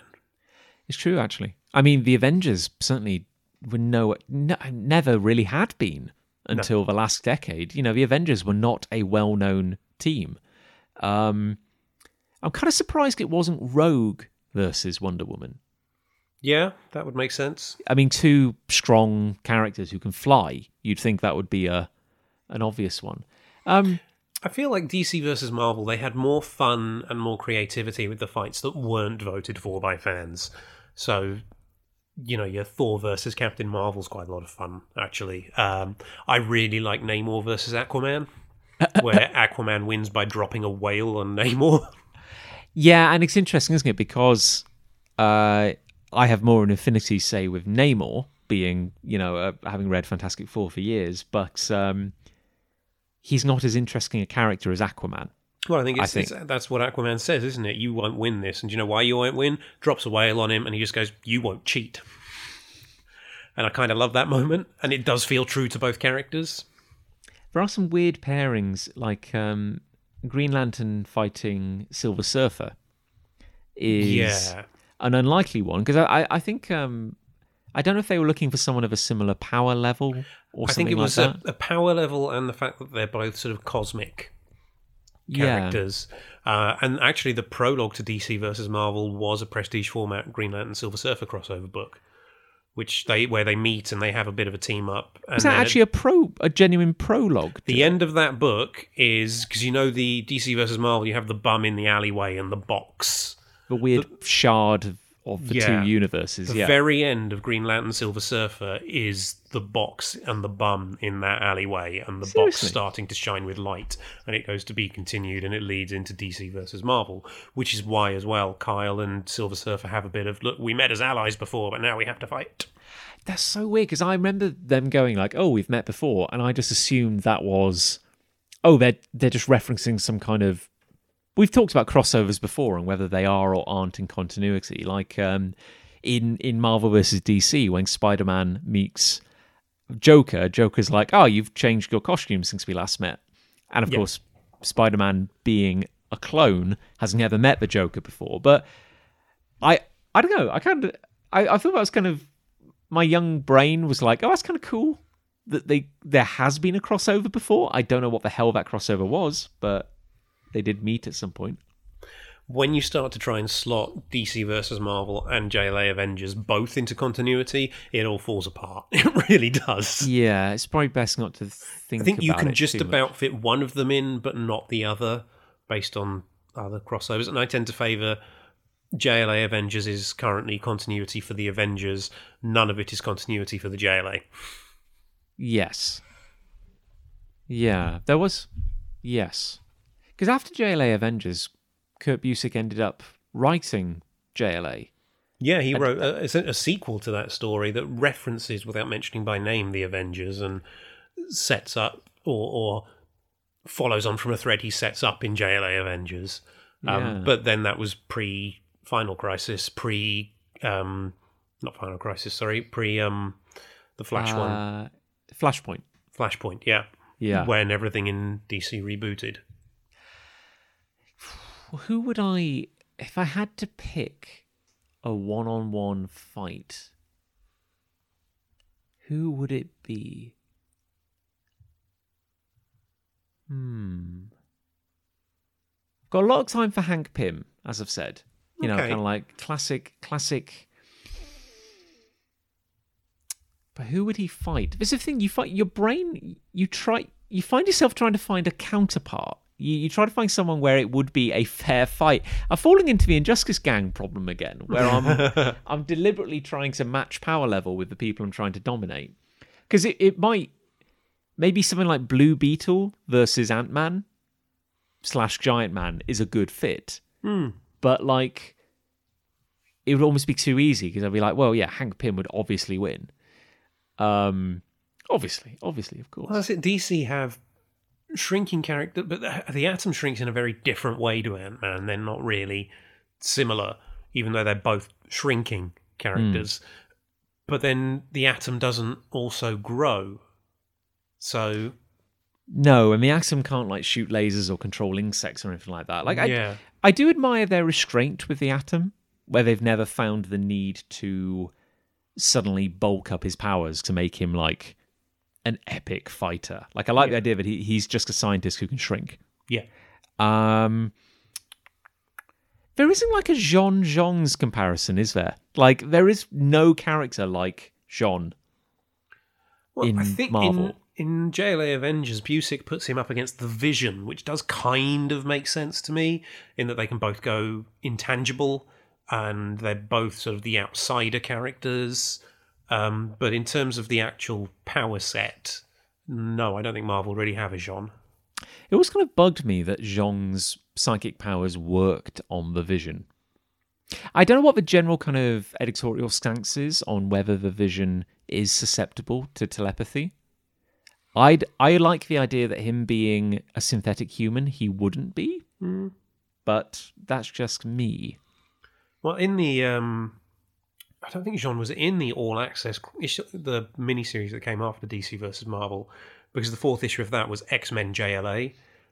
But they pit. I don't think Jean was in it, or if he was, I don't remember who they had him go up against on the X-Men. The interesting matchup for me on that one was because obviously the JLA have Superman. You'd think the X-Men wouldn't have anyone who could take him down. They put him against Jean Grey, and it worked really well because she could just psychically attack him, and Superman couldn't do anything about it. That is Yeah, that is a good point. Actually, I do like the idea that the X-Men have always had a pedigree when it comes to telepathy, and yeah, I mean, God, like Omega level mutant. Yeah, they're pretty gnarly. If you can deal with the Superman problem, most plots have got to revolve around how do we incapacitate Superman in some way. And while we haven't got there yet, I think one of the best examples of that again is Prometheus. Indeed, yeah. No, God, it's gonna be good. I'm looking forward to that. That's gonna be good. Yeah, it's a tough one, isn't it? I'm spoiled for choice. That's the problem. I've always had a soft spot for Wonder Man. Yeah. Wizard magazine used to do a feature that was like hypothetical battles between heroes. Yeah, I sent them some suggestions and they never did any of them. Because they had an email address. It was like, do you want to suggest a battle? And they'd commission an artist to draw it as well, wouldn't they? So I remember seeing they had Wonder Man versus Wonder Woman. And this was in the Busiek Perez time when Wonder Man was made of purple plasma. Ionic energy. God, I loved it. And yeah, they decreed, of course, that Wonder Woman would win. Yeah. I have a soft spot for Wonder Man. I don't think many people in the world do. I have a soft spot specifically for Kurt Busiek and George Perez's Wonder Man. I don't think anyone else has used him in a way that I've enjoyed as much as that. And whenever he's shown up again, I've been a bit, but I love him in the Busiek and Perez run on Avengers. I like the idea that excluding the Hulk, it is like on record that Wonder Man is like the second strongest Avenger after Thor. They say he can hit with the force of Thor's hammer. His fists have that. That's something they actually say, I think, a few times in the comics, don't they? But the only thing that's kind of like the reason he's not like Marvel's Superman, it's like a personality thing. Yeah, like he's just. I don't think he has the ambition. He's always been a kind of at best B-list hero, but probably more of a C-list. Yeah, but I like him, and he's a striking look. Yeah, definitely. So unless you've got something to say, PJ, about like a particular versus team up, I'm drawing a blank here. Just if any artists are listening to this and want to draw me Hulk versus Doomsday, I would love to see it. Oh, damn it, you did have an answer, didn't you?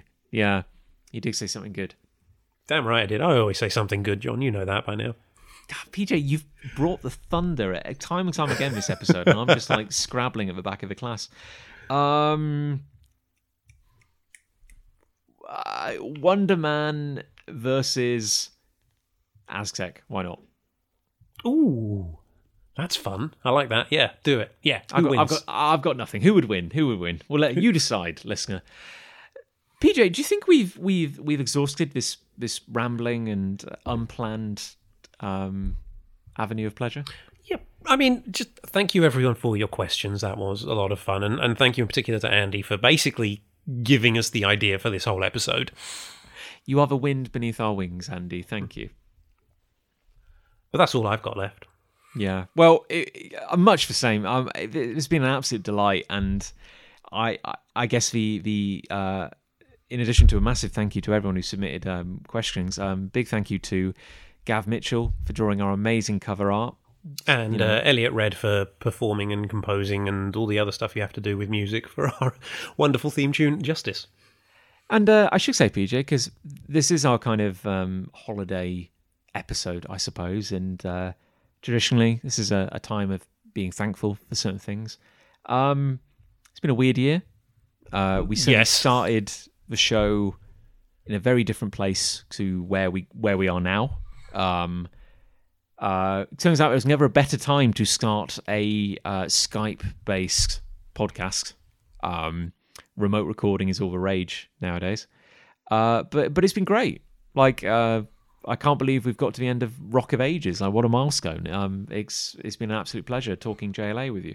Oh, and yeah, because we know what we've recorded, so you guys are going to enjoy those last couple of episodes of Rock of Ages, I think. So, but it has been so much fun talking JLA with you, John. I have thoroughly enjoyed it, and will enjoy continuing to do so.